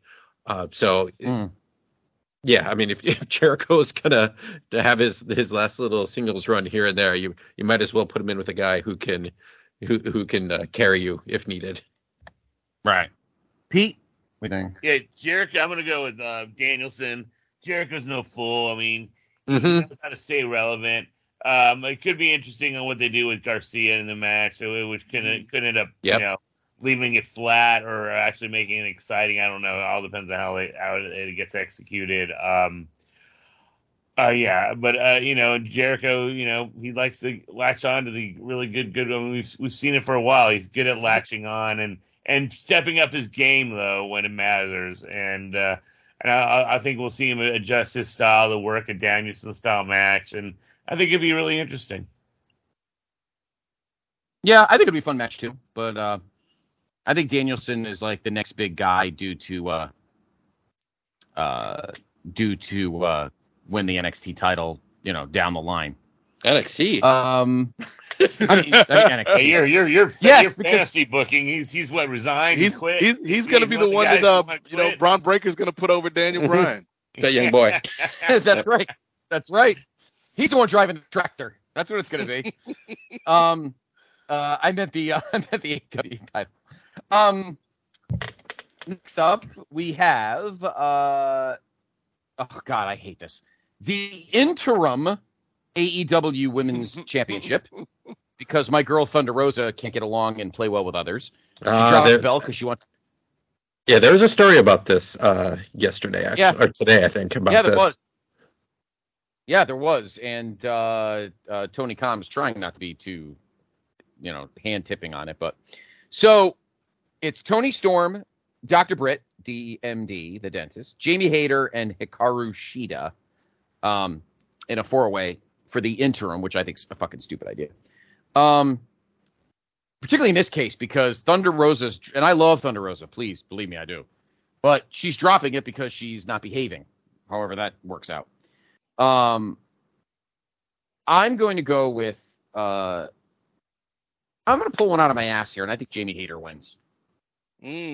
I think this is a match, one of those matches that may shock somebody. I think Jamie Hayter pulls this one out in a big upset, Steve.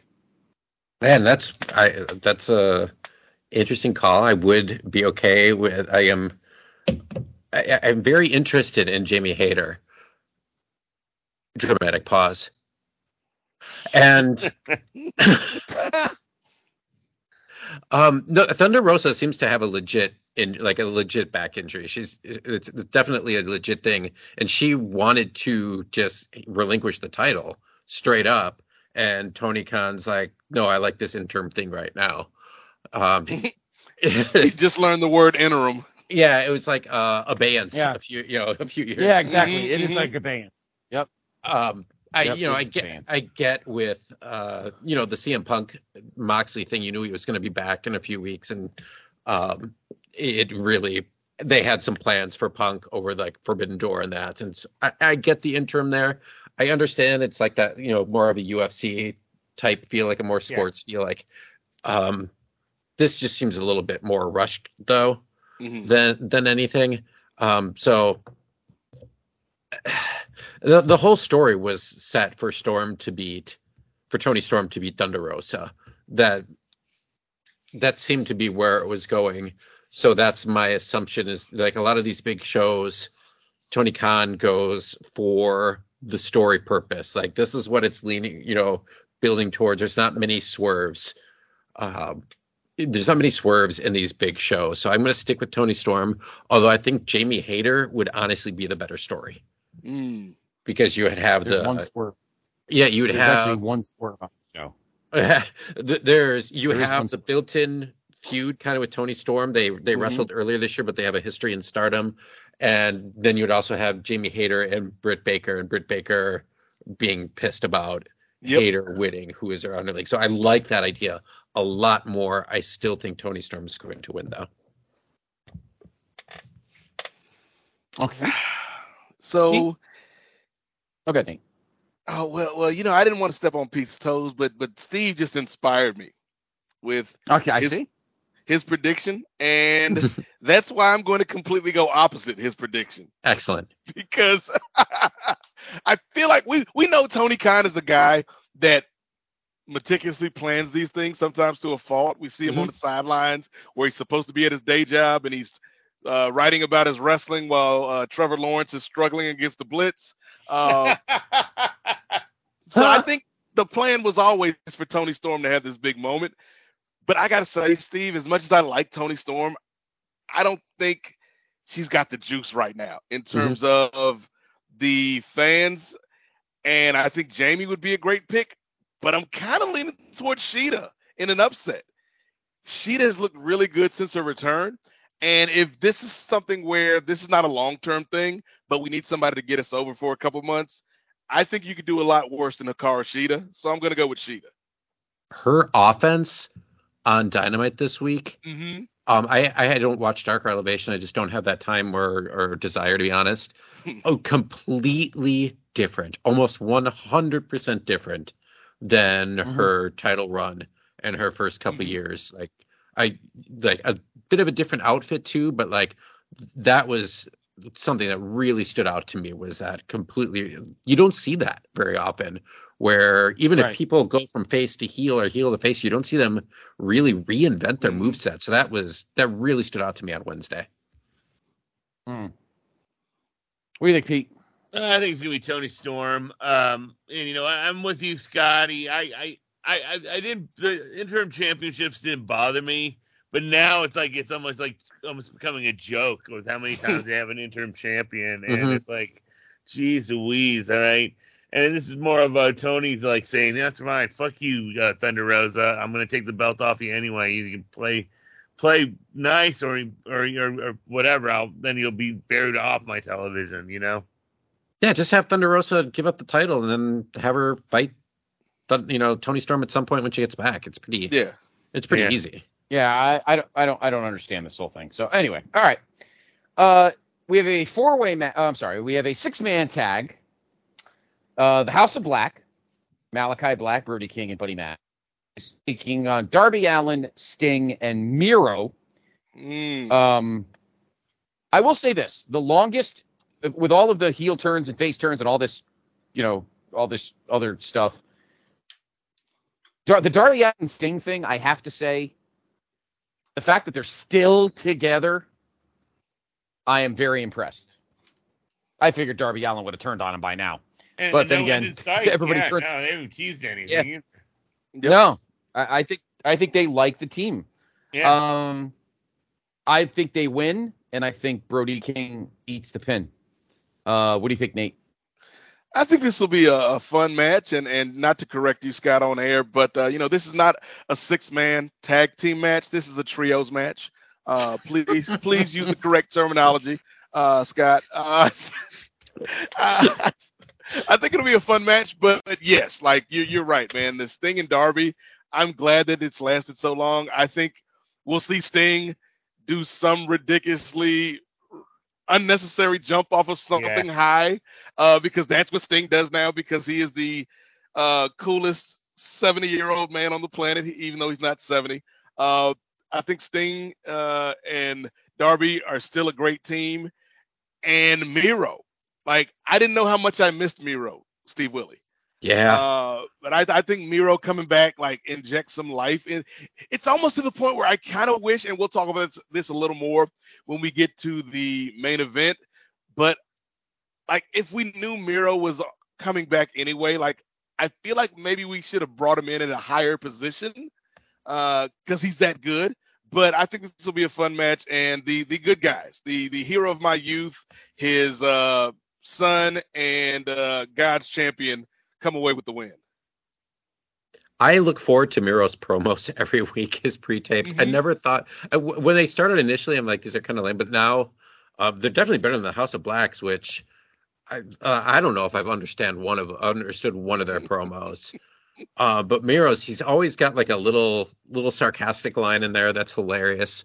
And Miro's, one thing I do like about AEW and the heel and face dynamic is with the two entrances, and that's been around a long time. They're not like, they didn't invent it or anything like that. But Bryan Danielson still comes out the heel side, and every once in a while he'll remind you of that, either directly or indirectly. Miro still a heel, Sting and Darby still faces. Based on where they come out. So it's a little bit of a fun dynamic there. I'm worried that Sting is running out of high things to jump off on, and it's like caffeine. You have a coffee every day, and eventually that one coffee doesn't do it enough, so you need to have a second. And then, maybe you go to a third, and you got to like quick run to the gas station at 3:00. And next thing you know, you're up all night. I'm worried that Sting's going to keep trying to go higher and higher, and something not good is going to happen. Because he's already gone off the entranceway. He's already gone off the balcony. I don't want to see like a New Jack Vic Grimes thing happen. I don't know why I went for that reference, because I'm not sure if anyone's going to try to kill Sting. But I am concerned. I saw a rumor today that Malachi Black wasn't happy in AEW, but I didn't see it anywhere of merit. So I saw it on Twitter a couple times, but we all know it's Twitter, so yeah. It's that match. This match is definitely there to put Darby and Sting over. I hope that Alistair and Brody King's gotten a bit of a push the last few weeks. I do hope that they move on to bigger and better things. I thought that they started off really, really good with Alistair and Cody Rhodes, but Cody Devontae Rhodes. I need to use his Christian name. But I want them to go on to bigger things, like maybe the tag team titles or singles matches. Do like Brody versus Wardlow or something. Buddy Matthews can go pound sand. Yeah, that guy. Who did I get to? Nate? Yeah, you knew where I went, Scotty. I went with Sting and Darby and Miro. Oh, that's right. You corrected me because you used. I'm sorry. Yes, because you incorrectly used. The tree. Yes. Yeah, you incorrectly used Tony Khan's code word for cocaine. He says, "I need the trios." And then in comes, Damone from Fast Times at Ridgemont High. So, what do you think, Pete?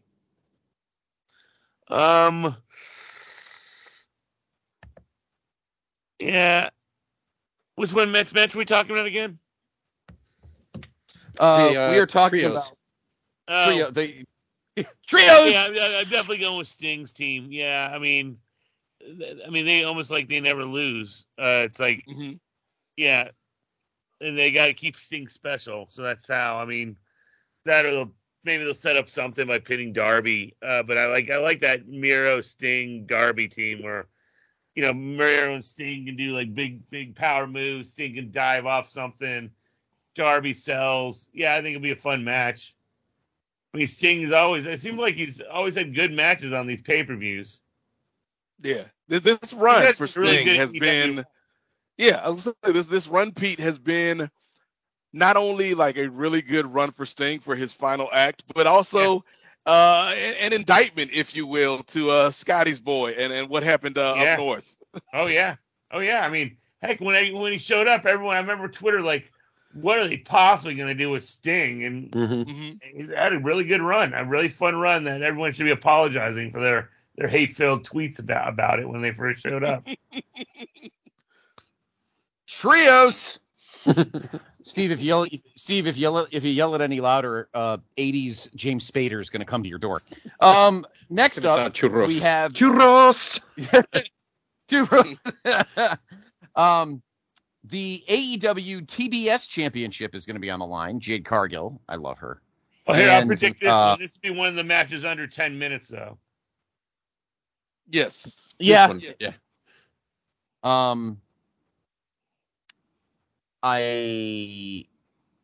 She has a great. I love Athena. Yeah, well, they both do. I love Athena. She's always. I love Teresa Ember Moon. But I see Jade keeping the truck moving. Nate. Yeah, no brainer. Like, Jade wins this. I will say though, like, I am very happy, and we will be talking about this on the NWA podcast on Post later this month. But the pay-per-view last year when we had All Out, that was not just my favorite card of last year, but maybe my favorite card of the past 5 or 6 years. Like, it was that good. But the one spot that always stuck out to me, Steve, is we didn't have any person of color, or should I say specifically, we didn't have any black performers other than in the women's battle royal. We had like one performer, I think. But at least, on this show, like, it's a stacked card, and we have a place for Jade. We have a place for Swerve in Our Glory. We have a place for Powerhouse Hobbs and Ricky Starks. So Tony's learning. He's evolving. It's all the trios going through his system, Scott, that he's able to evolve. So easy victory for Jade here. But yeah, it should hopefully it's a good match and a good showcase for both Jade and Athena. Yeah, it really felt like. Yeah, I can go. It really felt like they were moving towards Jade dropping the belt to Chris Statlander until she got hurt, right? Yeah, and her other ACL, so she's going to be out a very, very long time. Athena, like, I believe that she was going to be always in this place where it's going to be Jade beats Athena, and then Chris wins at this pay-per-view. I think Jade still beats Athena. Athena's really good, but it just, again, like going back to what we were talking about with Braun and Tyler Bate, she's just not the one to knock off Jade. They have such a good thing going with her that Statlander would make sense, but I just don't think Athena does for multiple reasons. I'm hoping it's one of Jade's better matches, but I've said it since she's kind of started on this show. Like, she's just so good, and I know that people are like, oh, she's green in the ring. I know she's green in the, like, she's not perfect. She's an unfinished product, but she's so good. Like, the other stuff she has in spades. She's a star. From the moment she walked out, like with the whole the match with Shaq and Cody and Red Velvet. Like when I first saw her, like with that, I was like, do I know? Like, shouldn't I know this person from somewhere? Right. Like, I thought she was an already established person. I'm like, man, I watch a lot of wrestling and read a lot of wrestling, but no, yeah, she's incredible. Yeah. And I'm glad they dumped Sterling with her because, she doesn't need it. I don't even think she needs the baddies, to be honest. You can teach someone how to become a proficient enough wrestler, Steve, but you can't teach presence. No, Nope. you can't. You can't teach that star quality like Pete mentioned. Like that's you either have it or you don't, and Jade has it. What's the other thing? Like, Yeah, I think Jim Ross used to say you can't teach size. It's just. Yeah. No, she's awesome. So we all like Jade. Okay. Yeah. And I think it's fun, but I don't like I don't understand the hate for Jade. There are a lot of people that do not like her, and I do not understand it. I don't either. I think part of it might be racial. I think part of it's racial. I also think she doesn't fit into the mold of work rate person, and I think that actually hurts a lot more online than people let on. Like And they have enough work rate people. They have a ton of work rate people. They have tons of it, yeah. So it actually fits. Trust me, it helps. Yeah. I watched a promo of these two on Dynamite the other night, and I thought it was pretty hot. So I'm suddenly now looking forward to this match. Jungle Boy and Christian Cage.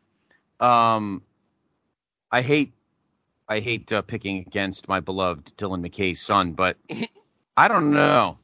I feel like Christian is lined up for a future world title reign. Maybe not. What? I don't know, Pete. What do you think?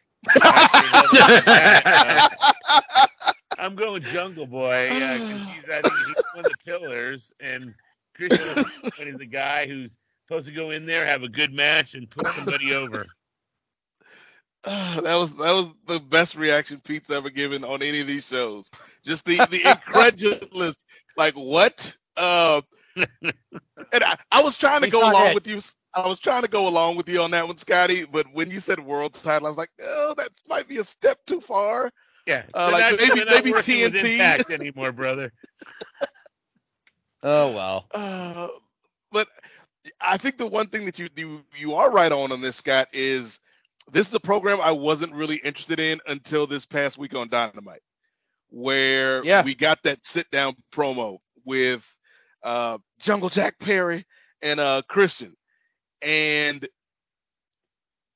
it makes you want to see Christian get beat, and I love that Christian is like he leaned into like I'm not your father figure, like I'm your father's dead or whatever he said that got Jack a little riled up. He's like, I'm here to make money, I'm here to win belts. Like I like this kind of smarmy Christian that kind of goes back all the way back to the Christian that was looking out for himself with Edge all those years ago. But this has to be the moment for Jungle Boy. It's kind of, you only get so many times, Steve, to elevate a guy, and this is one of those times for Jungle Boy. And I think they'll do the right thing, pull the trigger, and I think that crowd in Chicago is going to be into this match and elevate it in a way that might even be better than the actual performance. It's something I've always wondered too, because they give Jim Ross a lot of hell for calling him what does he call him? The Jungle Jack Perry. Yeah, I think Jim Ross is also thinking about the guy's future, because eventually Jungle Boy ain't gonna look like a boy anymore. You can't be Jungle Boy at 39 years old. Yeah, exactly. I mean, I think Jim Ross is looking at the bigger picture, and a lot of the other people aren't realizing there's a career, not just in the moment type thing. So Jungle Jack sounds cooler, like, to be fair, to JR. Yeah, I like Jungle Jack too. Yeah, I think you're both wrong. I think Jungle Jack McKay is where it's at. I think that was his dad's name on the show. Mm-hmm. Oh, so that's what needs to happen. McKay. That's what needs to happen at All Out is, Jungle Boy is going to fight his surrogate father in Christian, and bringing him to the ring is his deceased father's best friend, Jason Priestley. That's what the people need. Can you imagine that Christian comes out to the 90210 theme song? Yes. I can't take. I can't lose take my credit. mind if that happened. I can't take credit for this. This is Jordan Duncan because we were laughing about that you're not facing Jungle Boy, you're facing Jack Perry. Like Luchasaurus takes off his mask, like after he turns on Jungle Boy, and it's Ian Zierning all along. It's Ian Zierning.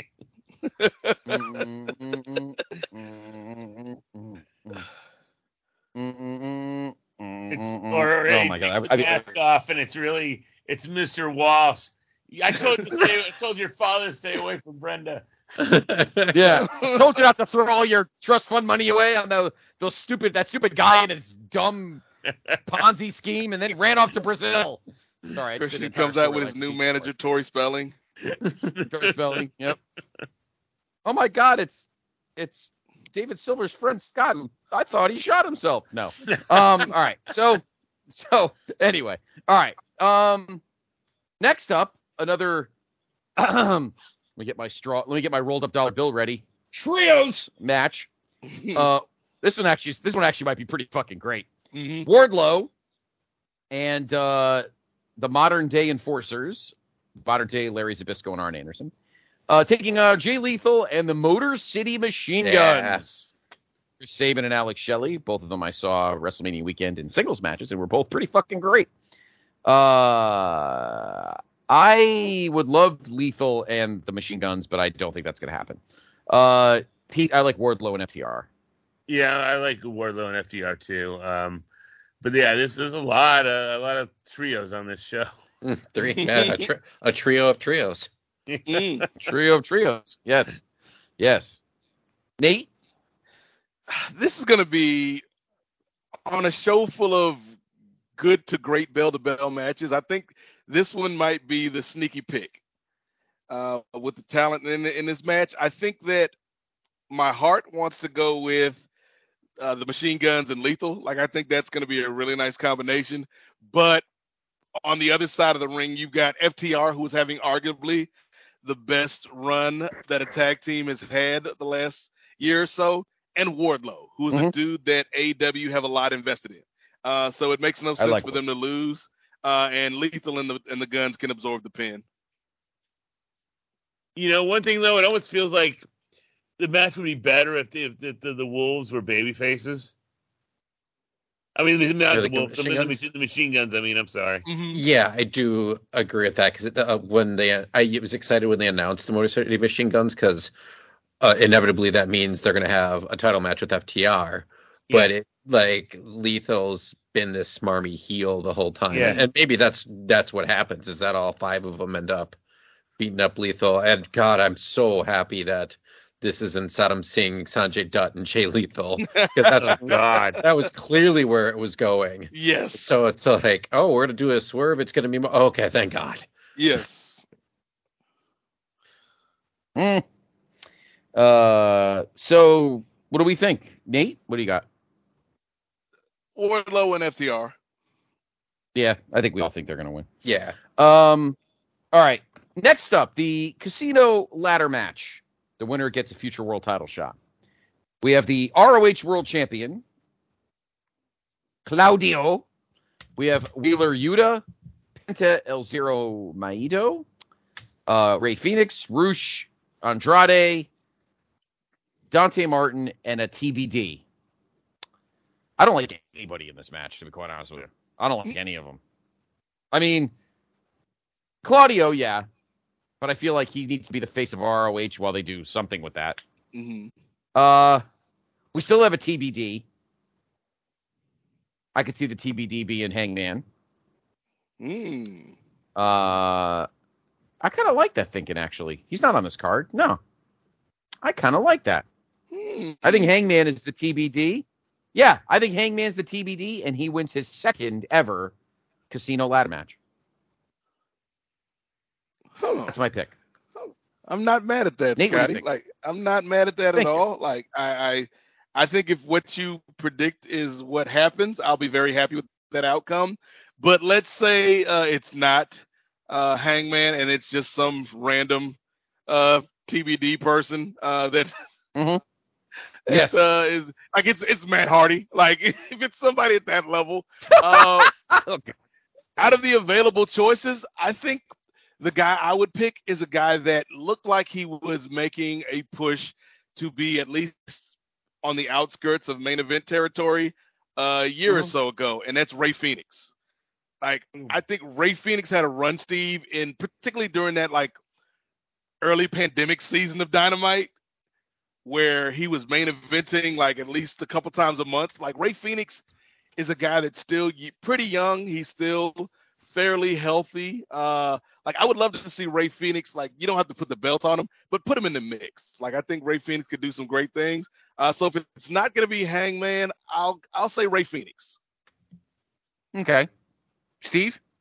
I was joking last night when we're like kind of going through Dynamite. We're kind of guessing with Jordan and Reish who's going to be the mystery entrant, and I'm like, oh god, it's like I think I wrote in our little text chain Matt Hardy as one of them, or Matt Seidel, or the like Silas Young showed up in a trios match last night and didn't do anything, which was really smart considering who his tag team partners were. But then we just thought about it, like, oh, looking at the match, there's, you got Claudio as the base, a lot of this could be an awesome car crash match.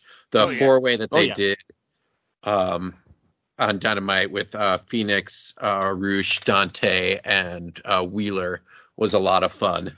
Someone could die in this match. Nobody thought maybe it's Sammy Guevara, but no, they would have probably, why would that be a mystery? Like, could it be MJF? No, they wouldn't. That would throw off everything if it was MJF. That would be more of a main event type deal. There's part of me that wonders that, is it going to be Ospreay? Because he said he's done with AEW now, but Aussie Open's still hanging around. They're going to be all weekend. Aussie Open is going to be wrestling in Chicago. So, like, that's my hope that it's Ospreay. That would be a pretty cool mystery entrant. And then if it was him, he'd have to win. And that puts him in that upper echelon because the match they're clearly building to is Ospreay versus Kenny. They've been building for that for the better part of a year. Yeah, I've been working on that on Twitter for a while, too. Yeah, that's going to happen either in January at the Tokyo Dome or at a pay-per-view in the future. If it's just someone to blow off, like, I wouldn't mind seeing Andrade win this, just because that's someone who I feel like kind of needs to break through to the next level. He's just kind of hanging around there. But really, I would be like, I don't want to see Dante win. I don't like Wheeler's not going to win, but any of the other people in this I could see in a match with Moxley. If Moxley retains, it might not be, he doesn't have to, they don't have to win the match. They could lose, but I just think this is going to be an awesome train wreck of a match. It's going to be which one's going to be a bigger train wreck, this match or the 2-ring ladder scramble at the GCW Art of War match. One of the participants is going to drop dead in either of those matches. So maybe TBD is Ric Flair. It's Jeff Jarrett. It's Sting. It's going to be Sting. He's like, I couldn't jump off anything big in that first match, but there's some pretty big ladders. I mean, we're joking, but there could be money in a one-off Sting title match. Sure. No, I agree. Yeah, I don't think Punk versus Sting, but I think Moxley versus Sting could be fun. Yeah. I think Sting needs to wrestle somebody.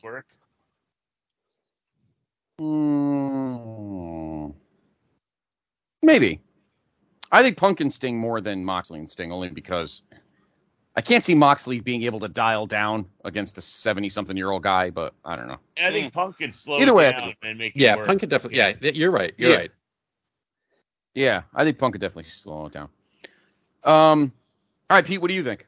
I hope it's Phoenix. I think I'm a huge Ray Phoenix guy. Yeah, already. I think he could break into it. Could be a main eventer. I think one would be good to have a Mexican, a Hispanic superstar, especially if they start touring places or going to other places. The guy has charisma. He can fly. And the thing we see is, though, I think AEW and Tony's kind of pigeonholed him into high flyer. But we've seen, like, when he worked, like, at Lucha Underground, he can just work a normal babyface role and very good at it, where he can actually sell and work underneath. But that's just not something we see a lot of him. We see a lot of just go, as they say, lucha rules shit on TV, which means, no tags, whatever. But there's a lot more in his toolbox than what they allow him to show on AEW. And I think, honestly, if they put him in the mix, he could definitely go but actually change his character up a little bit, where we can actually see him do more of like what Ray does, work underneath and stuff, which we don't usually get to see. We don't get to see his selling because we're more interested in the fireworks of Ray Phoenix. I have a feeling it's going to be Hangman, but. And also, super cool guy. I remember he gave me a mask at a Wrestle Circus show, and he did the big switcheroo right in front of me. Yeah. Which I thought was really he and cool. Penta they're such. Yeah. They're so good at selling their stuff. I mean, they have their own store now. They're nuts. That's awesome. I mean, hell. Yeah. And he has somehow, I don't know if you saw it on Twitter, he's dressed as a captain of a airline because I guess they put his face on an airplane. That's crazy. Captain Ray. Yeah. The AEW World Tag Team titles are on the line. Swerve in our glory. So there is a Swerve in the card. Keith Lee, Swerve Strickland. Against the Acclaimed, Anthony Bowens and Max Caster. I'm making my pick last. What do you think, Steve? I have no idea. This match came out of nowhere for me. I was not expecting it in the least. This is one of the ones that were like, wait, where did this come from? Because the Acclaimed were just kind of in this like forever program with Billy and the Ass Boys, which is something I've never said in my life before. And it's just all of a sudden, Swerve and Lee came out to save the Acclaim, and next thing you know, there's a tag team championship match. I think long term, if they would have had the Acclaimed do this match in a few months, I think they would be a lock for the championships. They're so over right now. Like I've talked about this before. I know I've talked with you about this, Nate. I don't know if it was online or on a program, but like Anthony Bowen should like be one of the faces of this company soon. He's just like photogenic. One of the few LGBTQ people who are, out in the community. Like he and Sonya Deville are doing a ton of stuff in the community. Just a great dude. He has a lot of like John Cena charisma to him too. He does. Yeah. And Max Caster, I think, he's kind of been the weaker link of the two, but like I think he's really been improving. I think having Bowen's out for a while and doing some more single stuff has helped him a lot. I just don't know why they'd have Lee and Swerve lose right now, though. Right. They just won the belts at the last not that long ago, and they had that great match at Forbidden Door on the pre-show, no less. But it's still the show.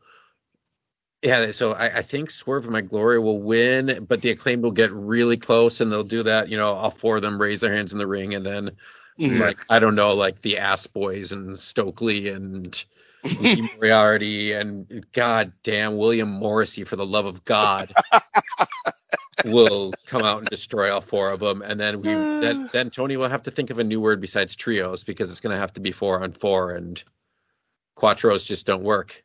Doesn't roll off the tongue. It doesn't roll off the tongue like that sweet, sweet cocaine.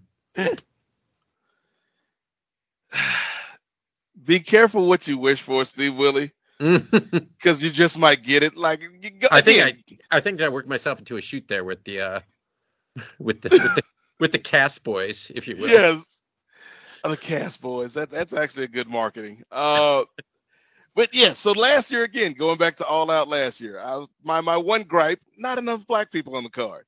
Mm-hmm.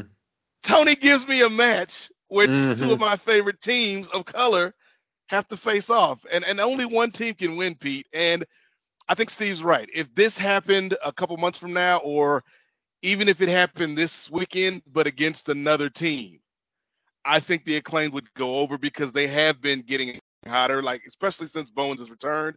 Like they just click with the crowd, and like I'm not a fan of wrestlers who make music, Steve Willie. I'm not a fan of their music, shall I say?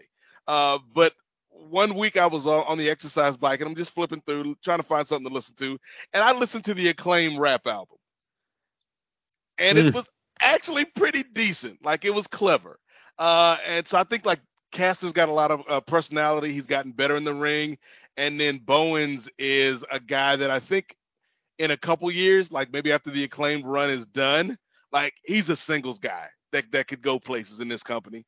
But it's way too early to take the belt off of Keith and Swerve, and I think Swerve and Our Glory retains, and they will do something after the fact where the Acclaim kind of gets their heat back, maybe doing a respect angle, or they get jumped by the cast boys, but and then Papa Billy Gunn gets laid out because we haven't talked enough about his turns during this storyline where I think he turned 3 times during the Acclaimed Ass Boys feud, but Keith and Strickland take the belts. Pete? Yeah. Yeah, I mean, I'm with you guys. I think it's gonna be a fun match. But man, it's just they have so much. It's almost like it's hard to move up because it almost seems like people are like pigeonholed at certain spots. Like we were just talking about the tag. Like a couple of us were saying how it would be cool to see Ray Phoenix break through, but we know that's not going to happen. And it almost feels here. It's almost like it feels the same way.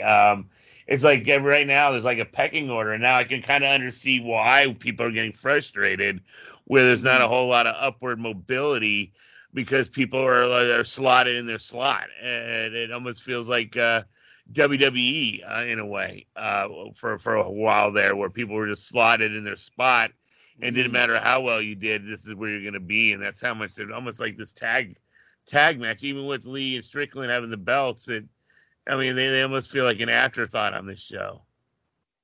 And we've got 2 sets of belts here, and not to rebook this show, but I think maybe if we had put the Acclaimed versus FTR, like I think maybe for the ROH titles, like that's a match that could work on this show, and then Keith and Swerve take on somebody else because there are so many teams in this company. Like it's an embarrassment of riches, Scotty, and it's like there's so many teams that don't get a chance to flourish because there's too many damn good teams in this company.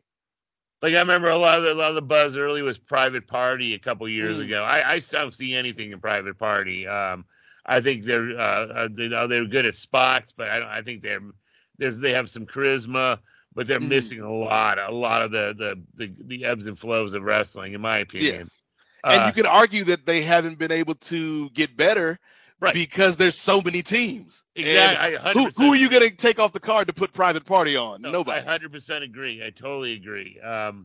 It's like almost like there's just so much. It's just, and you don't tour, so you're not working house shows. So yeah, it's a tough act to break through. Prediction is I like the Acclaimed to win the tag titles. And then on Monday night on Raw, the Hit Row gets their boss back. Next up, we have the Hit Row needs its boss. Just saying. No, I think Swerve and Our Glory retains, but I think it'll be a fun match though. Ricky Starks to take on Powerhouse Hobbs. Pete. Starks. Steve. Starks. And Nate. Starks, but also you did it to me again, Tony Khan. When I asked for more black performers on the card, I didn't mean to put them all in the same matches against each other, so that way I have to choose. This is not the first time that's happened. Like, I like, to Ricky's credit though, like the promo he cut on Dynamite this week, like I thought, like, we've known Ricky Starks as a star, like Pete, like we've known this is a guy that has that potential, and I think they're finally kind of leaning into it. So it just sucks that it has to come at the expense of a powerhouse Hobbs loss. Mm-hmm. Yeah, I mean, same with Hobbs. He has star power too. I mean, it's has potential. Again, we're back to where are they going to move up? It's like all the top spots are slotted. It's almost like it's almost impossible to break through this glass ceiling at this point. And I mean, yeah. I like Ricky Starks too. The final for the Trios Championship, the Elite, Kenny and the Bucks, who I think should not be in this spot. I would rather have seen Will and the Aussie Open. They deserve that match, I think, more than the Elite did. But it is Kenny and the Bucks, and we have to have them on. And again, against somebody. What we just said, let's go back. What I've hit the last couple of things is people have their spot. Yep.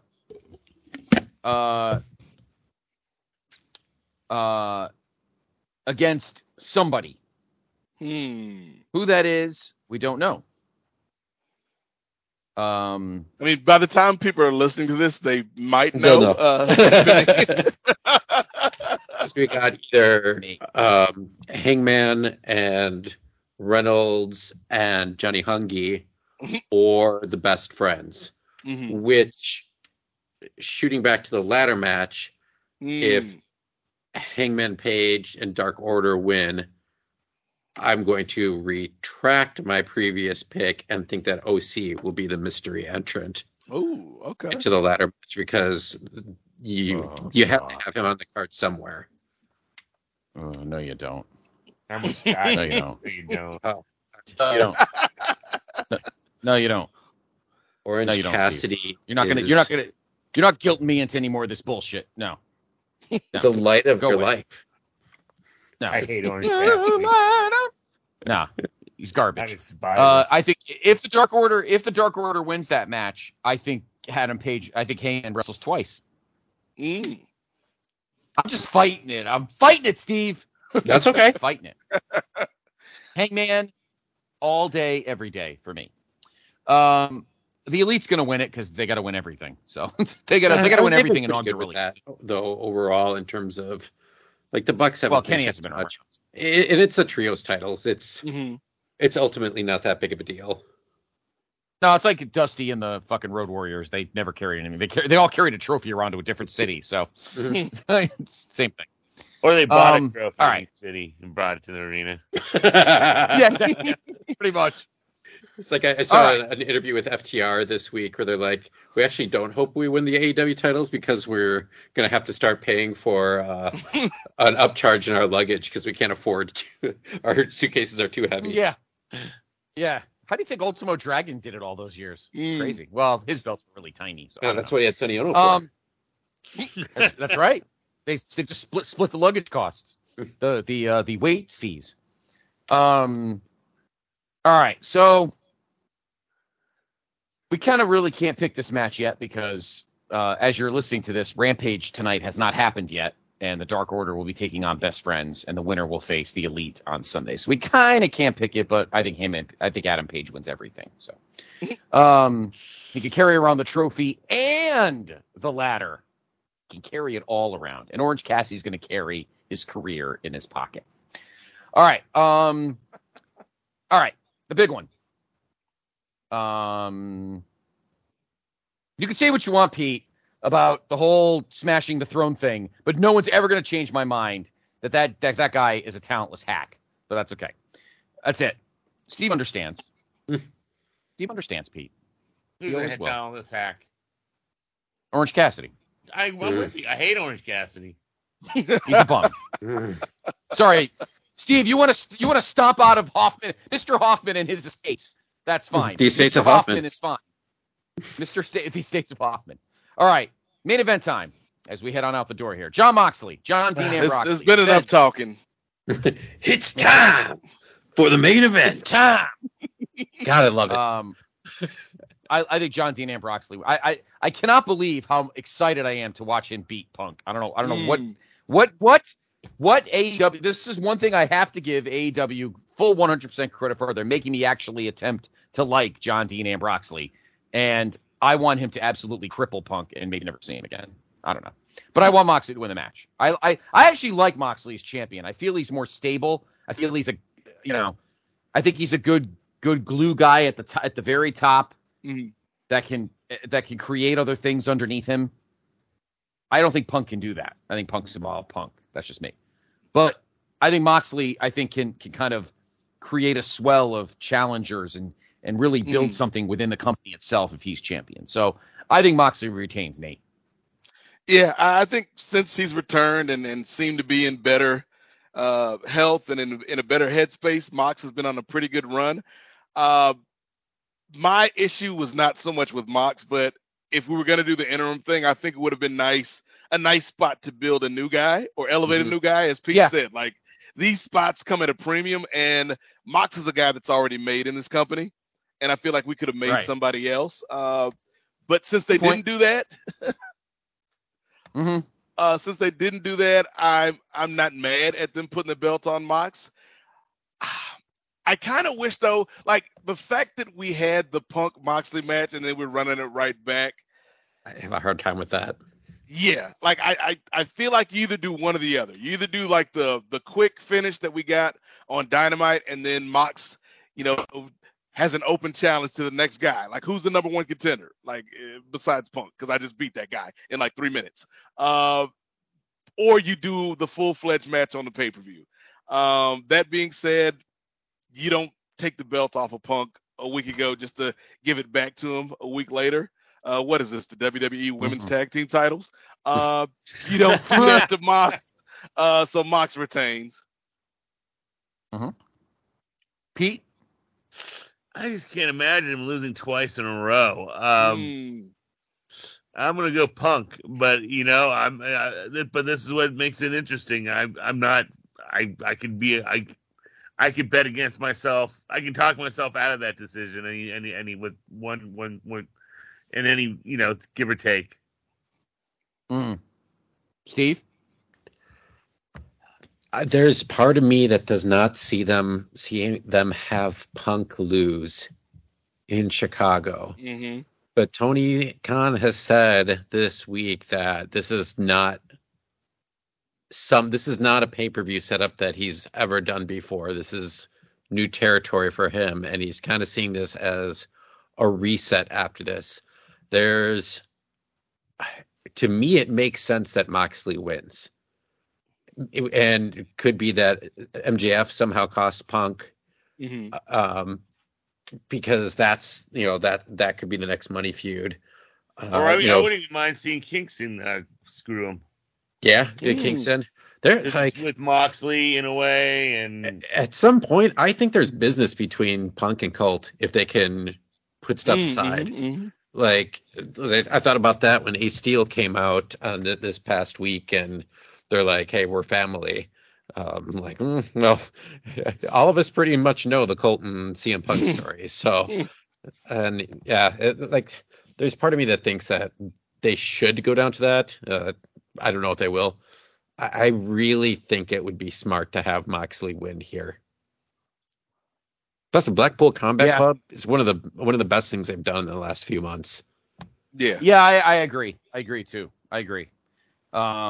I'm actually kind of I'm going to watch this show actually, and I'm kind of excited for it. Hey, me too. I like part of now. Yay! Except when Orange Cassidy's not in the Casino Ladder match, and then you walk out on Mr. Hoffman because he's not in the match. I'm excited. I think it's gonna be a fun up and down card. I'm looking forward to our results and seeing what happens. So, guys, that was a lot of fun. We got 3 fun shows this weekend. Matches we know, matches we don't know, people we know, people we don't know. Hit Row getting its boss back Monday night. Keith Lee showing up to challenge Braun. I love it. Braun Strowman? Braun. Oh, yeah. What are they going to do? Braun and Braun. Braun and Braun. Anyway. Oh, God. They'll probably wrestle each other, too. I shouldn't even say that. So, anyway. It has been a fun evening, guys, as we begin season 3 of Place to Be Nation's main event. Pete, where can everyone find you? You can follow me on Twitter at Titans of Wrestling. Yeah, that's about it. Yeah. Facebook, Pete Schumacher. Mm-hmm. I know we ran late because of the previews, but we're going to keep your the CMLL match you wanted to talk about on your back pocket. We're going to talk about that on the next. That'll be, yeah, I got you. Yeah, we'll talk about that in the next episode. We went a little long with our preview tonight, but that's totally. okay. We'll keep that in our back pocket because Steve Willie has to watch it. Fezmac, I'd like to watch it too, actually. Steve Willie? About an hour. That's great. Yeah, you can find me. I'm on Facebook. You can find me on Instagram, Steve Willie, the number 1. I will post pictures from All Out GCW on there this weekend. Nate, I guarantee you a deep dish pizza picture will be coming Friday night. So we're going to be trying Pequod's this Friday. It's more of a local famous place. Eventually, just someone hire me, give me money, give me deep dish money. I can influence people. I influence people every day for a living. Just give me some free pizza. Give me some free pizza, man. I could swing it either way. Hey, you could swerve it every way. Swerve the trios. Nathaniel, what is going on over on the Kings of Sport Patreon? Yes, you can check out the Kings of Sport Patreon, where episode 300 is currently up. 301 should be up by the time you're listening to this or shortly thereafter. On episode 301, we had a bit of a NFL preview featuring myself, the Professor Chris from LA, and our special guest, a friend of the program, Brent Chittenden, who was along to lend us his. He was along to lend us his limited football knowledge, but his extensive knowledge about all things geek and comic related. And we talked about the mess that's going on over with Warner Brothers and Discovery and HBO Max and ugly. Yes, all of that stuff. So we got in depth with that with Brent for about a good hour and a half. So you can check that out coming up on the Patreon. We've got some other things that are in the works as we get deeper into the year, so stay tuned for that. You can go to patreon.com/Kings of Sport to get in on all of that action. $5 gets you in the door. But if you want to be a high roller like Deep Dish Pizza influencer Steve Willie, you can always pay more. And for everything else, you can check me out on Twitter at @8MOZAIK at Nate Mosaic. There you'll find links to all the work I do with Post Wrestling, the work I do with the DCTV podcast networks, and anything else Kings of Sport related.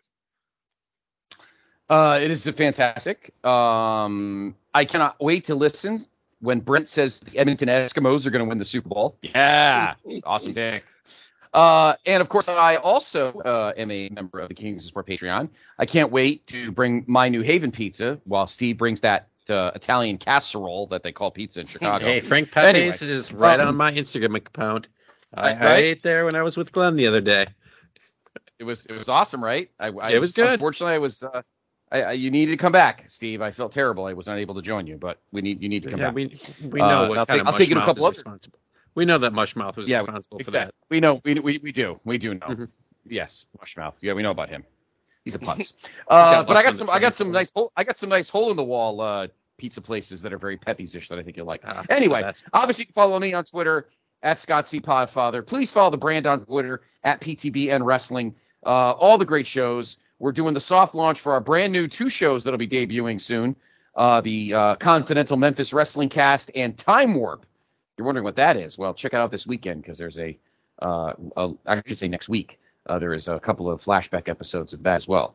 I love these Memphis guys. They're awesome. UK guys talking Memphis. I mean, that's pretty amazing. And, of course, all the great stuff going on this weekend. All the great new episodes next week, new Highway to the Impact Zone, new NWA Crock and Roll, all the great stuff here on the PTB Wrestling Network, placetobe.podbean.com. You obviously know about it because you're listening to this. So listen to everything else. Just go to the catalog.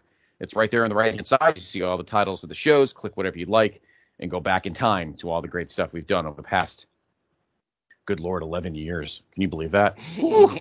And we keep on trucking. 200 episodes of this, over 600 of the Place to Be podcast, all the other great shows.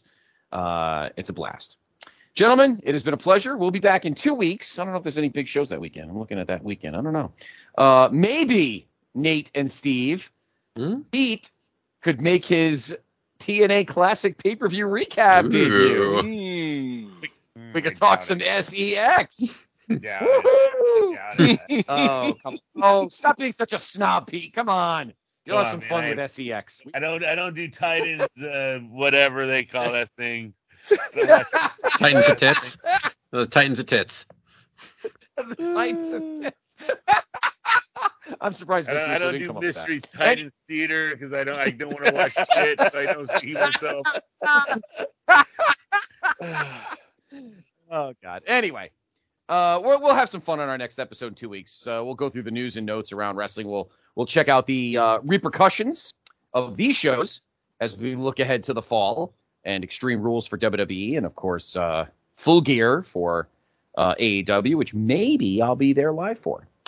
Have a great week. Have a great weekend. Enjoy your Labor Day weekend. For those that are lucky enough to be off on Monday, enjoy. For Brother Pete, Brother Nate, Brother Steve, I am Brother Scott. You have been in the main event. Talk to you in 2 weeks. Hey, Steve Willie. Hey, Nate Melton.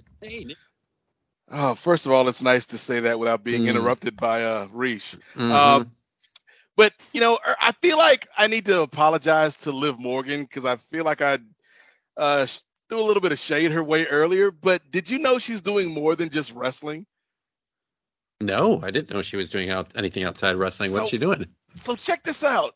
She actually has opened up her very own hair salon, and it's catching on. I think like some famous people have even gone there. I think Paul McCartney went there to get his hair done. So if you are ever out and you want to get a nice haircut, or you need to get some extensions put in or anything, go online and look up Liv Morgan's hair salon, and you can find it, Steve Willie, at Live and Let Die.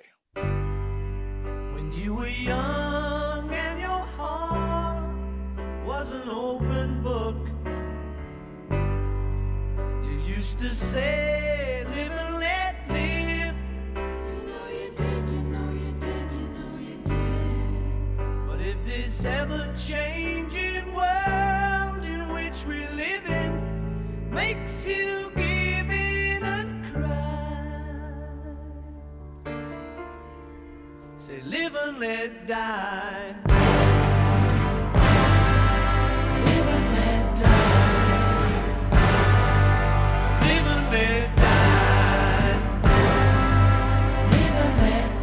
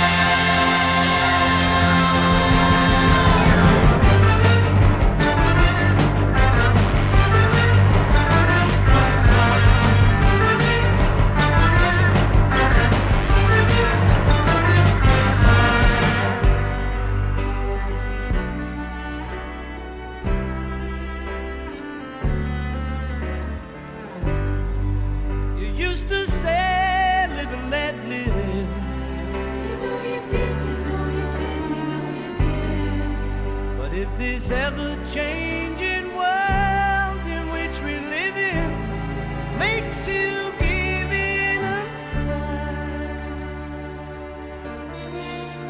say live and let die.